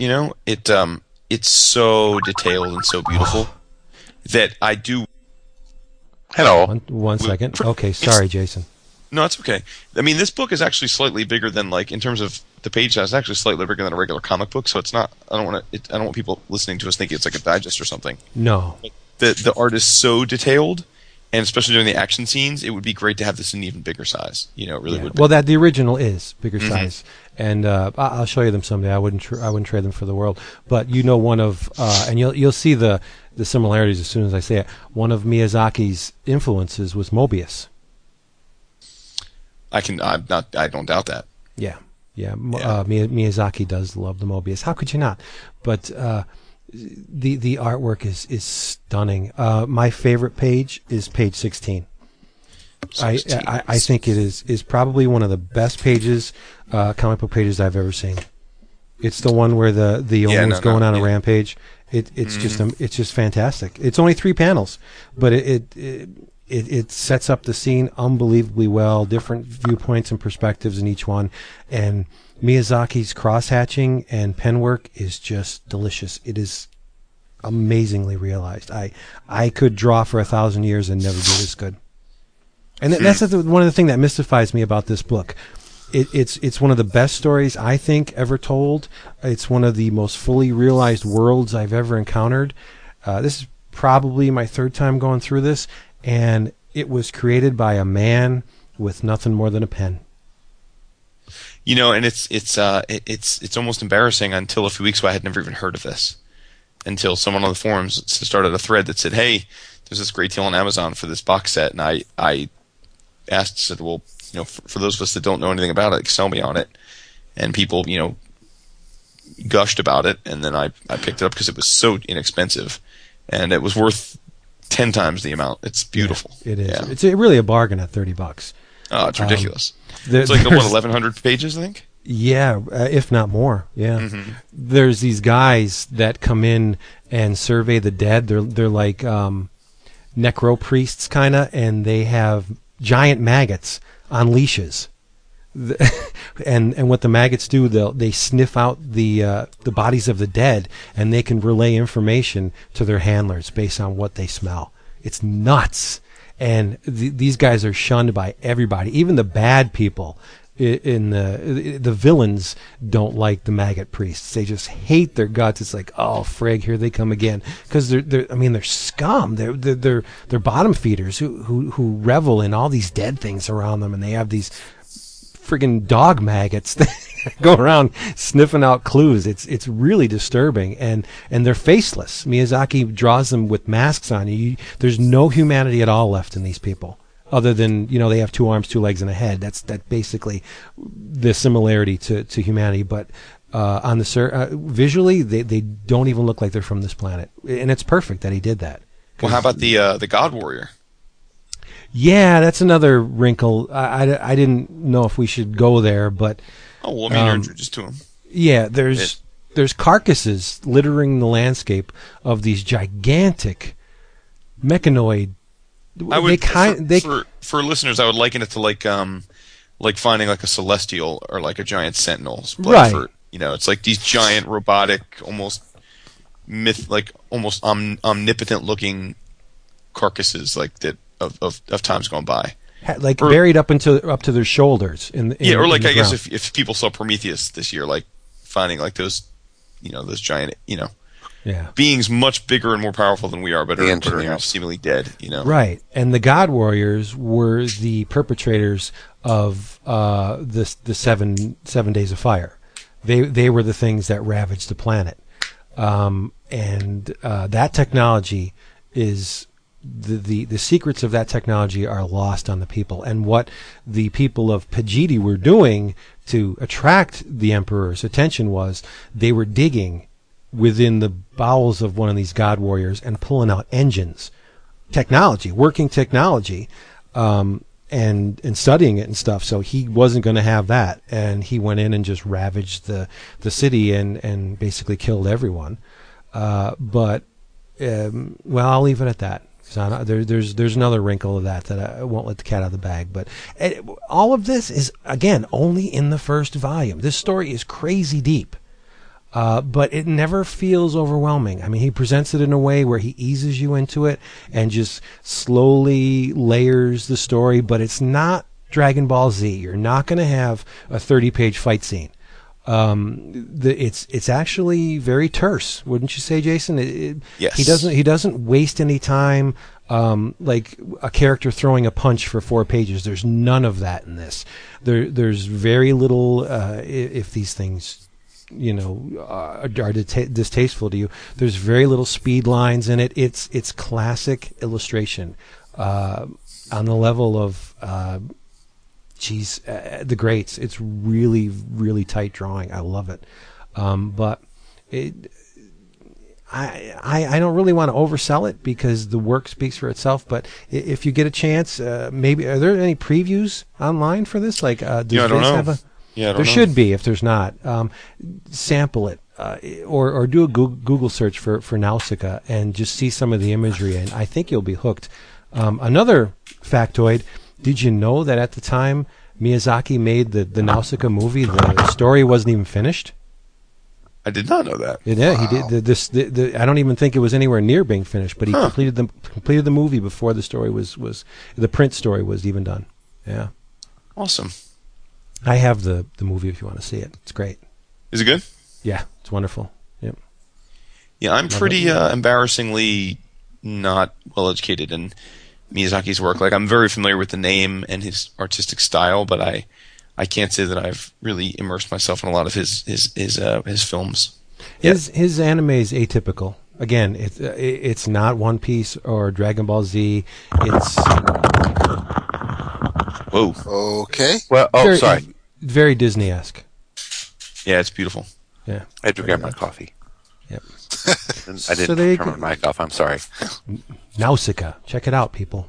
We would not steer you wrong, especially in terms of the classics, of which this is one, I think. It sounds No diggity, awesome. no doubt. Yeah. So let's do another live tweet. You guys take it, because I dropped my pen. I'm having trouble reaching it. They're I dropping your don't have pants. Twitter on, so. Oh, my Take it, goodness. Okay, let me find one. Someone we haven't heard from.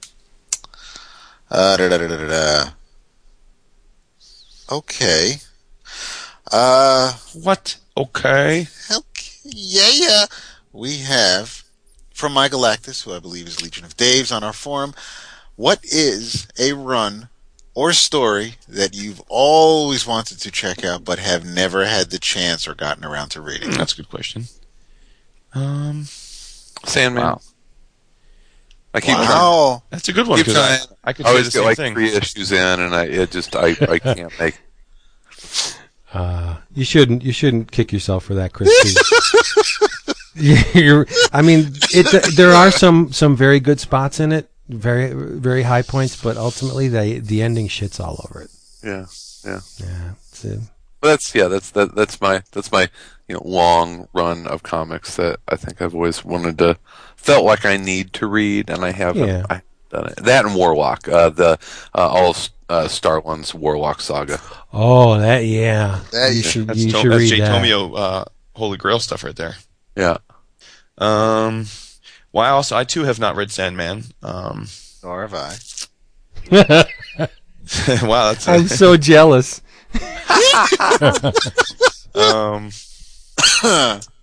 God, I'm just trying to think what's in my comic room right now, because it's full of stuff that I haven't read before, that I bought to read and I haven't read it. Oh, I've got it. So I'm pretty.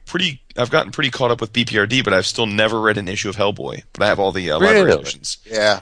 I've got all the library editions, but I just haven't read it yet. So Oh, you need to get I on that. don't even have the library editions. I'm staring at the little figure that came with the animated DVDs, and aside from the first story that Byrne scripted, I've read very little. I enjoy the 2 movies, but I've read very little actual Hellboy comics. I will go out on a whim and say that at this point, as much as I love Hellboy, I'm probably a much bigger fan of the BPRD stuff. I could believe that. Yeah. Well, he was really smart. He subtracted Hellboy from the equation just to focus on the supporting characters. That's pretty brilliant. Yeah, Not a bad idea. No. and a gamble to some degree.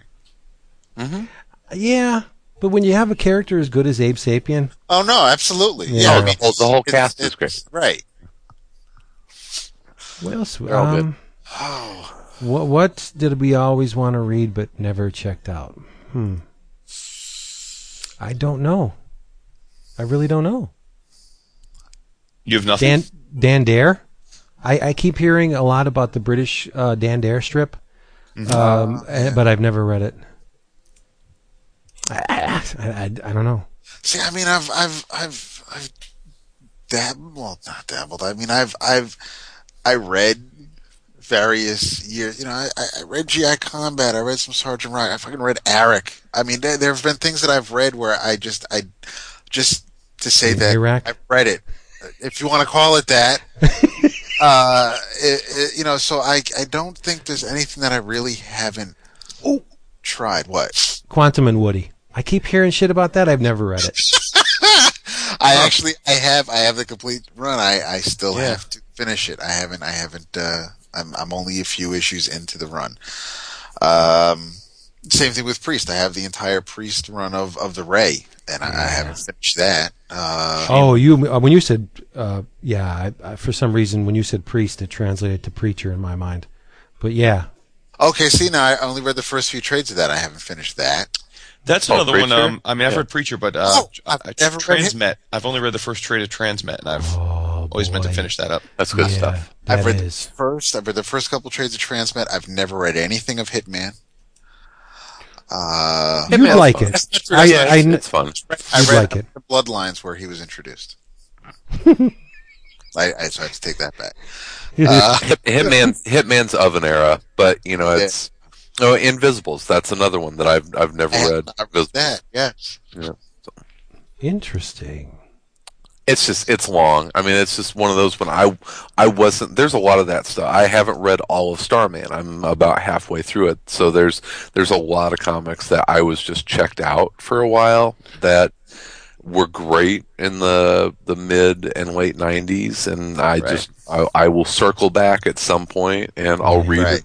I'll read the Invisibles. I'll finish all of Starman. There's still a lot of Love and Rockets I have to catch up on. It's yeah. I'm pretty much I've That's read all of baffling. Strange Paradise. It's Christopher, I think I have a handle on your tastes. Yeah. I'm not entirely sure the Invisibles is for you. Why would you say that, Vincent? But you hate fun things. No, it's the Invisibles. Invisibles is not fun. No, I was kidding, dude. so. it's extremely dense, and it enters into those topics that some would consider like the conspiracy theories and the paranormal stuff, and he just keeps layering it and layering it. It's kind of dry. If you're not a fan of that stuff, or not fascinated by it, I would assume it would be a difficult read because it's dense, man. You can't read it fast. Yeah. Okay. Yeah. I don't know. Maybe you'll like it. Maybe I'll get you the damn omnibus for Christmas. I'll get to it. I'll get to it. I still need to finish reading all the Howard the Duck before I. Ooh. I've started said fun things stuff. So. always wanted to read. If it would have gone completely into different directions if he said that were there any things that you purposely avoid. So I'm glad we don't have to worry about that. I still need to read the first 100 issues of Fantastic Four. I haven't gotten through all of those, and John Byrne says those are the 100 greatest comics ever written. So I guess I should read them. You should. Here's a question. Any thoughts on Brendan McCarthy? Yeah. No one? Brendan McCarthy, on this side of the pond, he did the covers, a lot of the covers for Shade the Changing Man. He was recently featured in an IDW comic called Zosser of Zilk. Oh, yeah. Yeah, it's a 2-issue 2000 AD reprint. I think Brendan McCarthy's amazing. Jason, not a fan? No, I don't know him that well. I mean, I like what I've seen of him, but I can't say that I have a strong opinion of him one way or the other. He's in the Quietly school. Yeah. I just don't know him well enough to really. Yeah, very psychedelic artwork, lots of color, lots of things going on. Mm-hmm. I absolutely enjoyed immensely his miniseries Fever. Oh yeah, Fever, Las Vegas, and he's been around for a while. All right, let's get another one. What do you guys think of the Parker trailer? What's the Parker trailer? I haven't seen it. You mean Parker as in Darwin Cook's Parker? Or or Stark's Parker, but yeah. Well, yeah. Wait, they're doing another Parker movie? But it's actually Parker. It's not Porter. It's not. But I'm saying they're doing another one though. Another. Yes. Is it? So who gave him permission to use the name Parker? I don't know. I'm guessing Westlake's estate. Well, who's in it? Yeah. Like is it Jason Statham? No way. They gave Jason Statham permission to use Parker. Really? No, I'm asking. I haven't seen the trailer. I thought one of us might have. Chris is not pleased. Chris is like, what? Who that? You know. I mean, Jason Statham's awesome, but not for. It is. It's Jason Statham. It absolutely. Wow.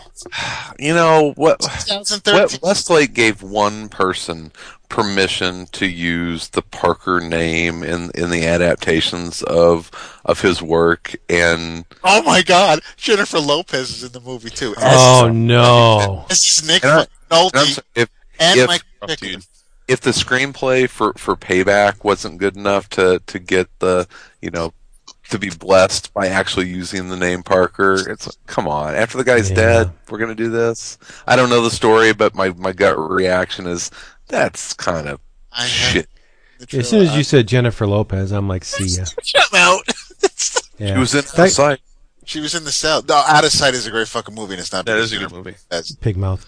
That question was asked by Rortega52. Here's a great question from Electric Mayhem asks, could the comics industry survive without all the blogs, podcasts / social media push? Yes, I think it could. Yeah. But you got to admit, we are such a small, infinitesimal part of the actual buying public for comics, and this is something else that I have a tendency to go off on. Comics are not going to die. Marvel and DC could stop publishing comics tomorrow, along with every other publisher that you've probably ever heard of, and comics will keep going on. Comics will be made. The industry might change and shift and go through major, upheaval. Comics will not die. And I think that we have a tendency of overvaluing our place in comics as both. I don't have a tendency to do that. I completely agree with you. We are such a head of a pin on the industry of comics. So, no. But I don't think you should discount the contribution we give to comics, because we collectively, not just us. I'm not, no ego involved. Podcasts in general, we provide a lot of free damn advertising. Yeah, to a very small group of people. I mean, just from personal experience, look how many copies of Aphrodisiac Jason moved. Yeah. Well, I've said that from the beginning, is that for, podcasts were great and where podcasts are still great is, when we first met Cullen Bunn and Brian Hurt, if we were able to, it was the same time that like Civil War was coming out. And if we help sell an extra 600 copies of Civil War #1, do you think anyone is going to notice? They were selling over 100,000 copies of that. But if we help sell 500 copies of The Damned, there you go. That was a big deal. And I still think that today that, if we're able to move, help sell trades of Orkstain or Aphrodisiac or American Barbarian. I mean, we can move the needle on books like that. We're not going to sell more copies of Fantastic Four. No. But that's my perception of when someone says comic industry. I automatically approach it from the small press and independent publishers. I don't, because we don't. Let's be honest. What's the ratio of big two to independent talk on this show? We talk a lot less about Marvel and DC than we do anything else. Sure, we do. Mm-hmm. And you know what? In my opinion, that's as it should be.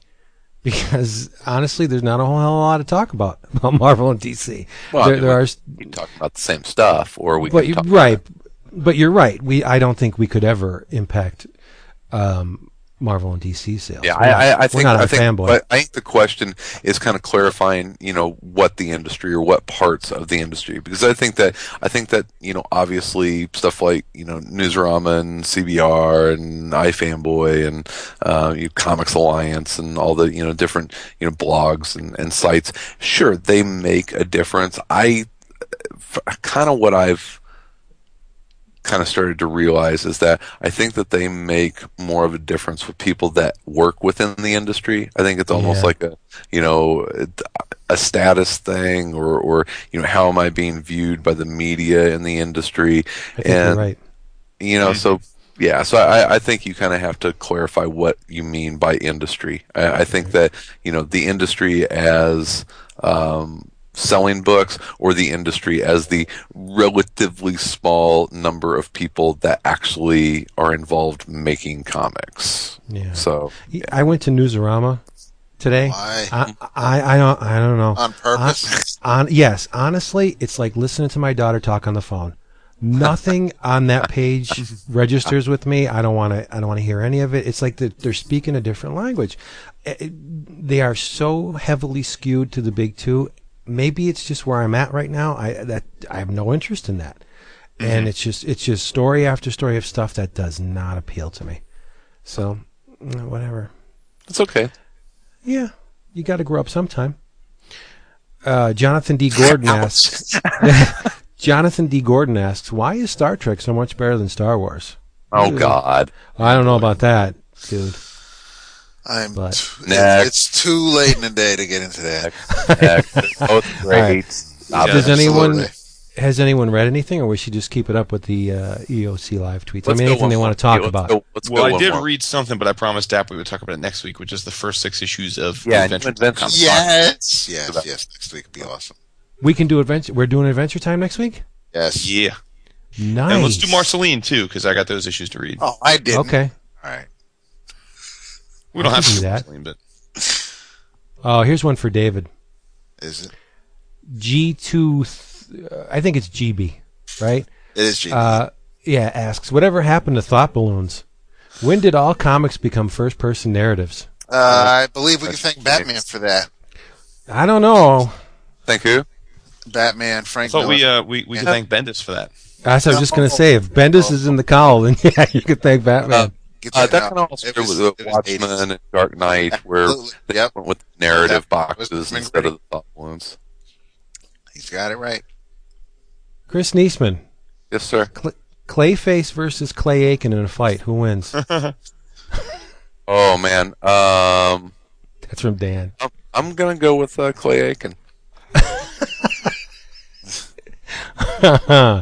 Oh boy! Would hit a note so high that it would disrupt the molecular cohesion of Clayface, and he would just... Well, I like you said, molecular cohesion. Well done. What is going on here? Andrew J. Tom.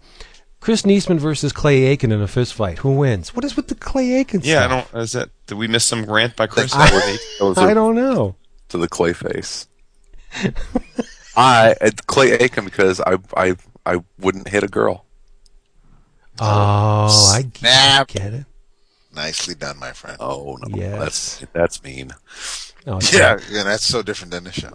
Boy, we get a lot of live tweets, and I'm sorry that we can't. Well, we're sorry that we can't answer them all, but there is a lot of questions here. Real quickly, I read Homeland Directive. Which, yay! Which Jason and Vince were both big fans of. David, did you read it? I have not yet. No. All I gotta say is that Mike Huddleston has leveled up so much. He is such a boss these days. Dude is a freaky deaky. It's crazy. Mike would drop in for around comics recordings every great once in a while. He lives here in Chicago, but I think he's kind of a quiet guy and doesn't do doesn't go out for a lot of like the comic book meetups and that kind of stuff. I think he's just kind of a quiet, easygoing guy, and there's absolutely nothing wrong with that. But now I'm so mad because I wish I had been able to get to know him more and kind of follow his artistic process, because Homeland Directive and what he's doing in Butcher Baker is so freaking good. I mean, he has a style. He has a style that it's like, yeah, that's Mike Huddleston, and it is such this mix of graphic techniques, and it's dirty and sticky, but then he gets Zipatone in there, and it's great cartooning, and I am so loving his stuff. It's awesome. Yeah. You're right. I really love it. The story of Homeland Directive, 3/4 of it, I absolutely loved. I had a couple issues with it. I thought that the big reveal of the plot of why everything is happening, it happened so quick. I had to turn the page back to read it again. And I was like, oh, okay. It's a big deal that they kind of didn't make a big deal out of. Yeah, and I was like, oh, okay, that's what it is. And then I thought that the resolution was very quick. So I loved the first 3/4 of the book. I thought that that the resolution could have been a little bit stronger, but from an art standpoint, it's a fucking grand slam. Yeah, I would agree with you on all those counts. Yeah, definitely worth picking up and reading. It's a fun little conspiracy espionage, kind of look at the Big Brother aspect of our country, and it was a thoroughly enjoyable read. Not a perfect 10, but I picked it up at the Top Shelf sale, so I think I got it for $3 or whatever. But if it's out there, just for Huddleston's art alone, and certainly if you're a conspiracy theorist kind of entertainment person, certainly worth picking up. Yeah. So you guys were right. Stunning. Yeah. His stuff. I can't. When's the Butcher Baker hardcover coming out? Wasn't it solicited? Was it solicited? No, it wasn't. It's got to be soon. My friend I think Sonia. as soon as Vince's Echo's over. Yeah. My friend Sonia Harris did the design work for Butcher Baker. That's right. Yeah. So I can't wait to pick it up for that alone. Yeah. Now, when you say echo, is it static or just echo? Yeah, static. Static. Never mind. Back again, son. While we're all here, our friend Templar Matt Burden has a friend, Joe, whose son ran into a bit of trouble recently. Spent some time in the hospital, and he is now recuperating. He has I'll say he's better than he has been over the past week or so. But Matt says that he says if he'd like to, and he's already started. He's already been told by people on the forum, online, that cards and letters and artwork, these items are making their way over to jolly old England. If you would like to wish Ray Ferguson well, we have a place where you can send cards and letters to. We'll include it in the show notes, but for everybody listening, it is Ray Ferguson, Ferguson, care of Andrews, 137 Brighton Road, Colston, Coulsdon, Surrey, Surrey, CR5 2NJ. What strange planet is that going to? That would be the UK. Yeah, my wife is going to Scotland without me. Nice. Oh, Good for her. What was she going for? Wait, next week? Yeah. For just like over Thanksgiving, she's abandoning shit. and going to Oh, Scotland. man, Joe. just funny, or I mean, just for fun, or just Yes, it's her best friend from high school was there. nice. So, so she's gonna scoot over there for about 8 days or so. Get some haggis while she's Yeah. there. Take care of the dogs. Do what? Get some haggis while she's there. I don't know if that's on the list, but she's gonna curl. That's where curling originated. So she's Real women eat haggis. So. Raw. So she's already gotten hooked up with a curling club over there. So she's excited about She should do that. some caber tossing while she's there too. Those Highland sports are awesome. All of them. You should show up on Sal's doorstep on Thanksgiving and say, "Hi, buddy." Yeah, he would lock the door and turn out the lights. What you eating? He'd be like me and Marta on Halloween. Yeah. Yeah, what's up with your Scrooge on Halloween? Oh, snap. You never met the children in my neighborhood. I have. Carrie One Ike of over. them sold me some elotes. That's true. Here's another EOC live tweet from Cody Mander. Says he finally got a chance to read Alan Moore's Miracle Man. Yay! Okay. Most realistic childbirth ever in comics. True or false? What torrent site did he get that from? I would have to say true. After Demonoid got shut down. Most realistic childbirth. No, I would say the most realistic was in Saga. Wow. No, the Miracle Man is more realistic. Come on. It's gooey. And drawn by Rick Veitch. Well, see, that's Issue number 9 of Miracle Man, which I have autographed by Mr. Rick Veitch. Rick Veitch has never done the greatest of anything. And dude! Oh, please! He even kissed the copy for me before he gave it back to me. Jason, I'm hoping for a turnaround on Mr. Veitch, a la Mr. Allred. It'll happen. Yeah, Allred, quietly, it'll happen. Yeah. I don't know. All you got to I think I'm do, more likely to fall back in love with Larry Stroman first. all we have to do is hand you a copy of Brat Pack, and you will be a Rick Veitch fan. That is, yeah. That's. Yep. It's got balls. Do it then. Yeah. See what I did there, David? I did see. Oh boy. Gordo asks, don't tell an artist how to draw. Okay. But if you could give advice or critique, who and what would you tell an artist to do? What? Yeah. Don't tell an artist how to draw, but if you can give advice to a particular artist, what would you tell them and why? Easy. I would tell Salvador LaRocca to get in a time machine and go back about 15 years. And I'm back with to you, Extreme brother. X-Men, I am yeah. so with he used to be you. able to draw Hells yes. really well. He was a great cartoonist. He was a boss. He was Yep. a boss, a big time I'd pull boss. out those Extreme X-Men issues, which he made me fall in love with Sage forever. Yep. And I'd be like, dude, draw like this. Yeah, do this. I would get Darwin Cook, Chris Somney, Paulo Rivera, and Ramon Perez, and tell them to invest in cloning technology. I would. Yeah, so he could spend time with David. I would. We need more of them. I would get in a time machine, go back, and make sure Vince Coletta lost the keys to his studio. Oh, Wow. that's crazy. Yeah. Here I am trying to bring some love. You guys. You really? There we go.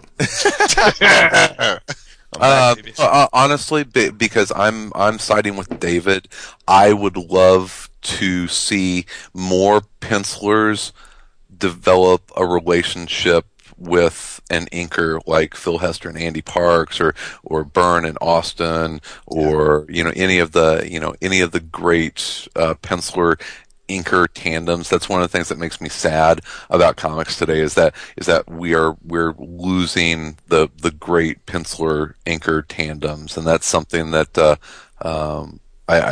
is really special to David, but it's something that I'm realizing more and more all the time how much I'm missing. So I would definitely like to see pencilers inked by other people. I mean, obviously, if you're Frank Miller, if you're John Byrne, you have a vision, you want to finish that, you want to put that on the page, but if you are a younger penciler who needs some fine tuning, then having that Joseph Rubenstein or Terry Austin or Andy Parks, if he were still inking, then you could you would benefit from their experience, and they would be able to bring something out from your work. So I'd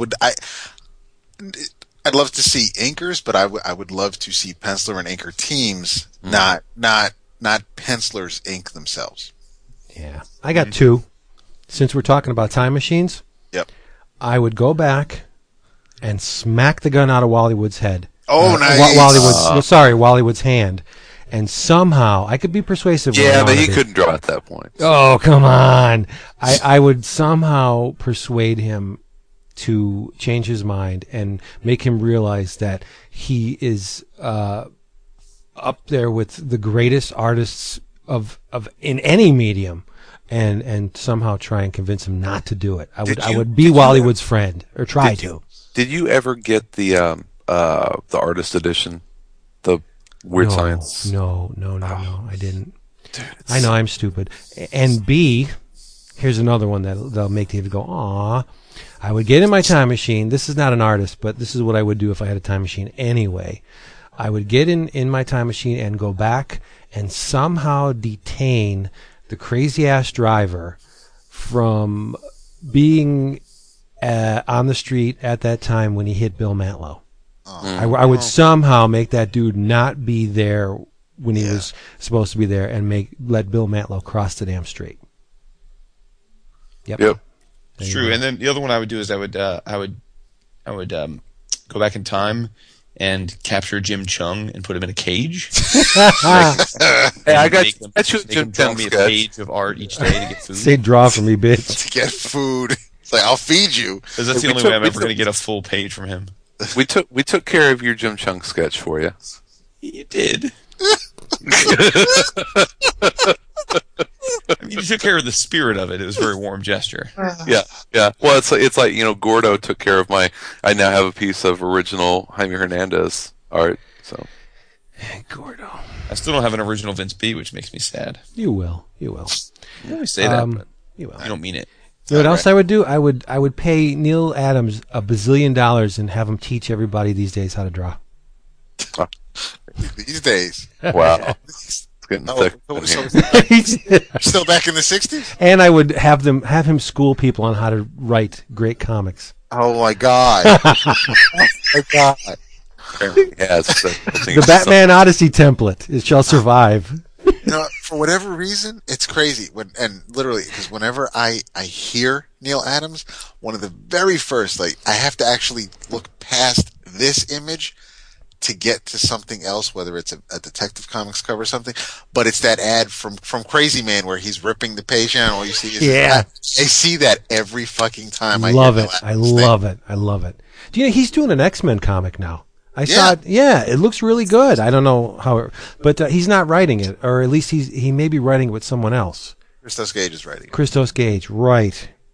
I'm gonna get it when they. First X-Men or something like that? I'm gonna get it when they collect it because it's Neil Adams and it's better than everybody else.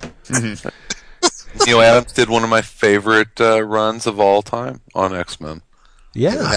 It's some of the seriously, if you've never read the Roy Thomas, Neil Adams, Never read X-Men, X-Men when it was canceled. Now's your chance. Best Havoc ever. Hey, absolutely. Defined and Polaris too. Yep. It's hey, David, you make fun about them canceling that. They kept it around for almost a year after they were going to cancel. That's like 6 issues. It was bi-monthly at that point. He did. Yeah, well, he did the 13 issues. That sounds about right. Yeah. Doesn't. There's who else was doing it around that same time? There's one person that kind of snuck in. It was it Werner Roth? Don Heck? Don Heck is on my mind for some reason. I think Don Heck had an issue in the middle of that run, or kind of at the end, and but it's awesome stuff. What happened? Did we lose David? I don't know. No, he's still there. He's just real quiet. Okay, I thought he was going into the X Vault to dig out all his Roth issues. Those were good times. Then they had a string of reprints, didn't they? Right before they went into reprints from. God, what issue? It was like issue 66 to issue. Now I'm being a nerd. Issue 66 to issue 93 were all reprints right. of. Was it 66? Let me see. I'm grabbing my omnibus. Then Cockrum came in and screwed it all up. oh, jeez. Nah, you know I love Cockrum. Cockrum, awesome. Here's another one. I would go back and give Cockrum lots of money so he didn't have to sell his action figures at toy shows to survive. Yeah, I've really come to appreciate Cockrum. Cockrum and Kirby are two artists that I didn't really appreciate because I came in the Paul Smith, Byrne, Neil Adams. Because you're a buster. And yeah, it's like Cockrum, it's like Cockrum was on it, and then things got good with Byrne, and so it took me years to really kind of develop an appreciation for Dave Cockrum. And now I love the stuff. Yeah, but Cockrum was the template from which Byrne went wild. I mean, he had to have a starting point. Tell that to a 13-year-old. True, you're right. You're exactly right. Yeah, issue 66 was the last X-Men issue before they went to reprints. That's the one with the Hulk. The Hulk lashes out. What else is there? Yeah, Boy. Sal Buscema. God bless Sal. Our pal Sal. Yeah. Oh man, With the spittle. still doing it. You're right. Sal did a lot. You know who else did a lot of spittle? Trimpy. Yeah. Well, that was the Hulk. He had Yeah, he opened he his always mouth had, like, at the yeah. it Extra was, mouth juice. What? Yeah. Yeah. Maybe it's the product of the transformation. Who knows? He's nice. He talks like this. Incredible lens. But I Good can draw times. Hulk really well. Yes, I can. Trimpy's a Hey, man, beast. Trimpy drew one of my most coveted issues of all time. Yes, he did. Yeah, he did. My man, 50 grand right there. That issue cemented his position in the Comic Book Hall of Fame.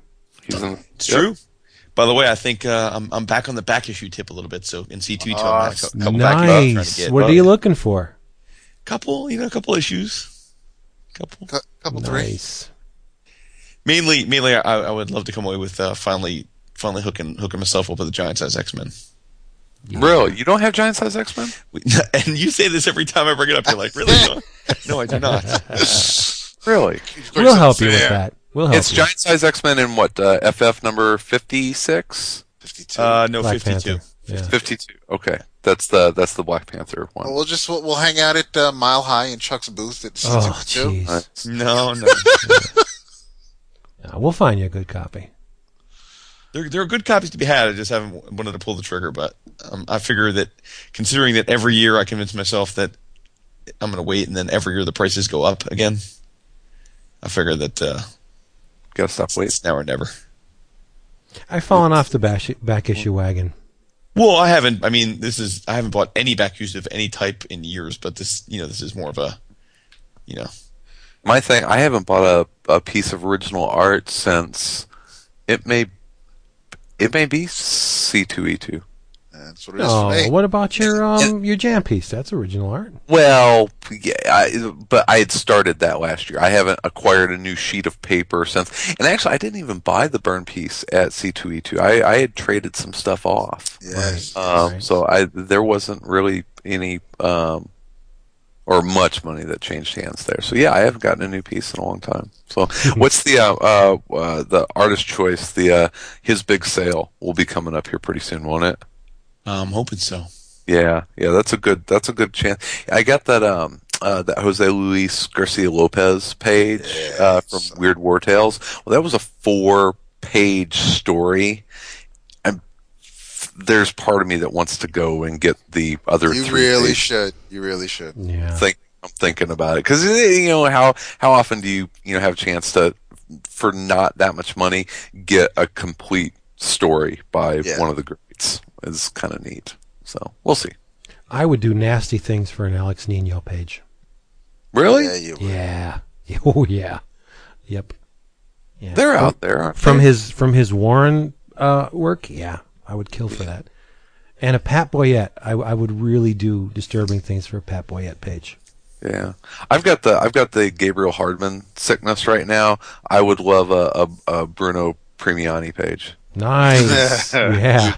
They're not cheap. They are not cheap. He didn't do enough work, and I think there are enough people that are aware of how awesome he is. This is the guy that did Doom Patrol, by the way. Yep. And those pages, I mean, if they have any of the characters, I mean, you're talking 1,200 at basement, and it goes up from there into the 3s and 4s. There's one at Heritage Auction right now, and I have no idea what it's at, but I'm pretty confident I'm never going to have a Bruno Premiani That's page. why I had to laugh when someone put the thread up on our forum about the Larry Stroman X Factor cover going for $10,000. Yeah. Mm-hmm. That's just silly money. Like, if I had $10,000 to blow, I would not be spending it on Larry Stroman. As nice as that image is, Yeah, well, I had posted on Twitter because another Heritage auction was one of Liefeld's covers from X-Force, The one with like it had a bunch of like Farrell and a bunch of other characters and Cable and stuff, and like it was like still like 2 weeks to go at the time, and it was already up to like $12,000. Yeah, it's like, silly. wow. Hey man, if Honestly, you got the money, you know you got the money. Seriously, but you can buy a Kirby page for a fraction of that cost. I don't know, bro. Yeah, you can. Kirby page is pretty expensive. Right, I don't know, man. Not $10,000. I mean, not a cover though. You can't buy a Kirby cover. No, because they're all probably scooped up by now. But I mean, the really good ones are. But you can get interior Kirby pages for $5,000. I mean, good ones. So a toss up between Larry Stroman and Kirby. Stroman's on the corner selling pencils. No way, it's not going to happen. Dude, a choice between Stroman and Rick Veitch, and Stroman's on the corner. Wow, why you got to shit on my love? Why? Wow. I condone this abuse. By the way, I find it most entertaining. Veitch is it's more entertaining than The Walking Dead. He's a master. Veitch is a master. Son of a Veitch. Ah, good God. Well, you know what? We're over 2 hours. I think we should. You did. I think we should wrap this sucker up. This episode of 11 O'Clock Comics has been brought to you once again by Discount Comic Book Service, DCBService.com, where you can get your favorite funny books and collectibles at huge. What's the word? Wamba discounts, 35 to 75% off. Use the code EOC8. It'll get you an extra 8% off in your travels.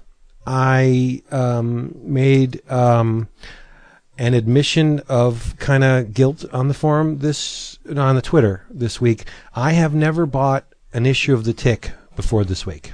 That's really, that baffles me. I'm really shocked. I know. I have read scattered issues of The Tick here and there. I loved the television show as little long as it lasted,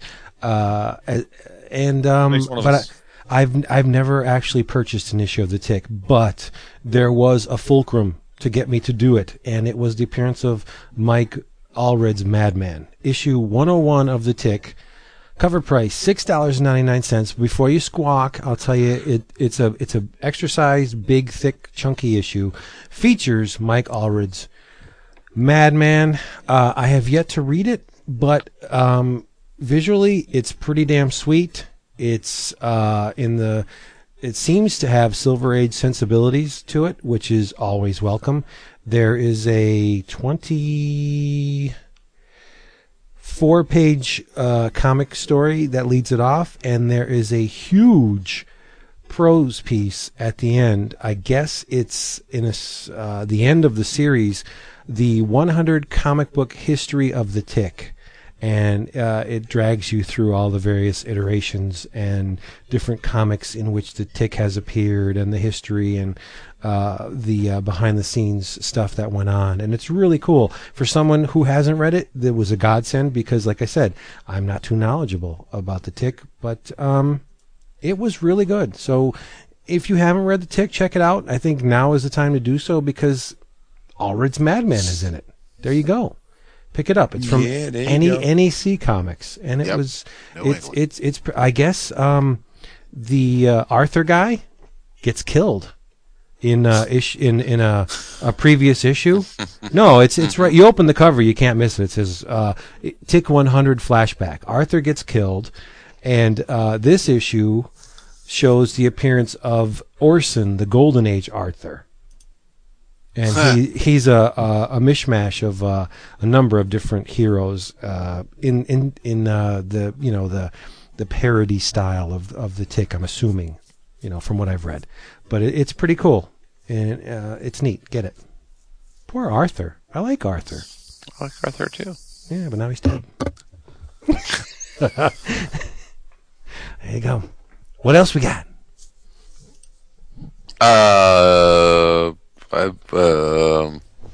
Eventually I'm going to be able to talk about American Vampire. Read it. Yes. Yeah, someday. One day. Someday. Are you all finished with Volume 4? No. Get there. I'll get up there. We'll talk about it. What's Volume? Where does Volume 4 end? 20s, 21, 22. It's the last page. Clever. It was. Come on, give him that. He's witty when he's sleepy. Give him that. That was Hey, very not clever. sleepy. I went and I got another cup of coffee. I'm all wired and sober. It's different for It's me. fucking scary. It is issues 19 through 27. Wow, already. Yeah, and it's but they're going on hiatus, right? What do you mean? Yeah, they are. Yeah, the series is going on hiatus. Is that So- because Snyder has too much to do, or It's because Snyder's writing the DC universe right now. Okay. He's the new Jeff Johns. Yeah, pretty much. Does Jeff Johns write comics anymore? I hope None not? that are worth reading. He's too busy fucking up Shazam. Wow. He's concentrating really hard on that. Something you really have to concentrate on. I think it's pretty hard to screw up Shazam. If you go from the template, it's pretty damn hard. In your travels, go to lazycomics with an X.com and check out some of Ramsey Gentile's web strips. I was reading a mini comic version that I picked up at that he threw at me at New York Comic Con, and it is there's autobiographical stuff in there. There's he's a New Yorker, and he there's definitely New York in these pages. There's a New York feel to it, but there's a strip updated daily, Monday through Friday. But yeah, just check out the website. There's a lot of stuff there for you to keep you occupied. And I would also recommend, because I read it before we talked tonight, Thor: God of Thunder. Read the first issue. Jason Aaron, Esad Ribic, and colors by Dean White. It's gorgeous. First of all, it was Vince. It's reminiscent of those one shots that Fraction and Zurcher did. Cool. I like those. Right? Yeah, those were great, and it's the first arc looks to run about 5 issues if the title is any indication, because it's part 1 of 5. But it's there's a god killer that Thor will be facing, and there's actually, you kind of in the first issue where the story will be you'll be reading about Thor from 3 different eras, years ago, present day, and a future Thor who is missing an arm and an eye and is the last god of Asgard. And wow. yeah, it's Nice. Conceptual continuity. It's gorgeous. There's a story there they're telling with that Aaron, I haven't read everything Aaron's done. This definitely feels different than other things by him I've read. But he one issue in, and I kind of I like his Thor, and it's just Thor's the only Asgardian we're dealing with, at least in this first issue. We haven't met Sif or Odin or the Warriors 3. It's not, he doesn't have to write about every single god, but it's definitely a Thor story, and it is I didn't know what to expect, because I haven't finished Fraction's Mighty Thor run, or I'm not up to date on that, so I didn't, because it's Marvel now, I wasn't sure if I was supposed to finish that before I could read this. But this, it starts off with, you don't have to know anything else. You don't even have to know about Thor from the Avengers movies or anything like that. It's just it's a great intro, and like I said, I mean it's the eye candy is worth the price of admission. But I like this first chapter of this story. I want to see where it's going. I have to be very, very wary of that book, because Salazar was tweeting today that he loved it, and he said it was proof positive that Jason Aaron is the best writer in comics. If Salazar likes it, I got to back off a little bit. You know what I mean? Wow. Although Sal is right about that. That was good. The best. the best. Go, Jason. In your travels, because I know people love to play along at home, do yourself a favor and acquire the first 6 issues of Adventure Time by Boom under their Kaboom imprint, because we're going to talk the hell out of it next week. Yes, we is. Yeah. You Awesome know stuff. this. It is. Very surprising, too. The You know, storyline... I am the one that's left out on this. I don't have children. You don't... No, You don't but need see, to have that's the kids, beauty though, of right? it, though. You don't need children, no. Neither do I. Yeah. No, Chris, I think you'd really like it. You have a heart, right? Well, The thing is infused with nostalgia. Okay. Yeah, It's I think you'd real, like it. dude. Yeah. Yep. What was I going to say? Oh, Jason, I was very surprised that the storyline lasted, or That was first storyline, extended as long Yeah. as it Yeah. was. Yeah. I was really thinking that they would be done in one, but no. it would make sense for an 11-minute cartoon. Yeah. You Yeah. would think that, but no, I mean, the backup stories are great too. Of It course. really is a fantastic package, but I mean, I don't want to step on Jason's In Your Travel. I know we're going to get into it next week. So Yeah, I'm reluctant to spend $3.99 on a comic. I'll admit it, but for that, definitely worth the money. Definitely. Yeah. And I it was. picked them up for 99 cents with It's so Comixology. funny. And All what's I- great is I get each cover in the digital version. You do? You All get all of them? all I remember is Jason's disdain for Adventure Time a couple years ago in New York. It's Yep. absolute. Not I know, even. I feel sick. I feel sick. I wish I could go back and take that back. No, don't I you gave- remember I the gave- picture he gave sent Jake me? The finger. Yeah, Yeah. Yeah, Finger, I know. flipping poor Jake the finger. Now, So not so ridiculous. He much. would actually get like shaken. Yeah. Completely angry and disgusted by it. I'm just like, dude, are you? It's like me seeing like a Cubs fan. It was start frothing in my mouth, and it was crazy. But see, that was the universe preparing Jason for the inevitable Rick Veitch love. See, it eased him into it. You know, Adventure Time first, it showed him it's okay to be wrong. Now, when he gets to the Veitch revelation, he'll be like, "Yeah, I've been here before." So, True that.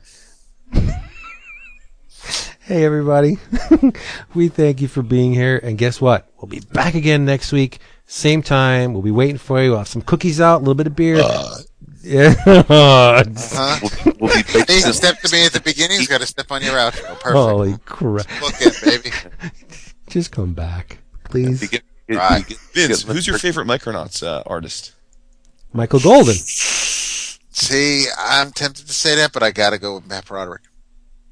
No, dude. it's gotta be Golden. Michael Golden. That's fine for you. That's cool. That's okay. I'm not saying you're wrong. How could What about I? Howard Bender? Kelly Jones.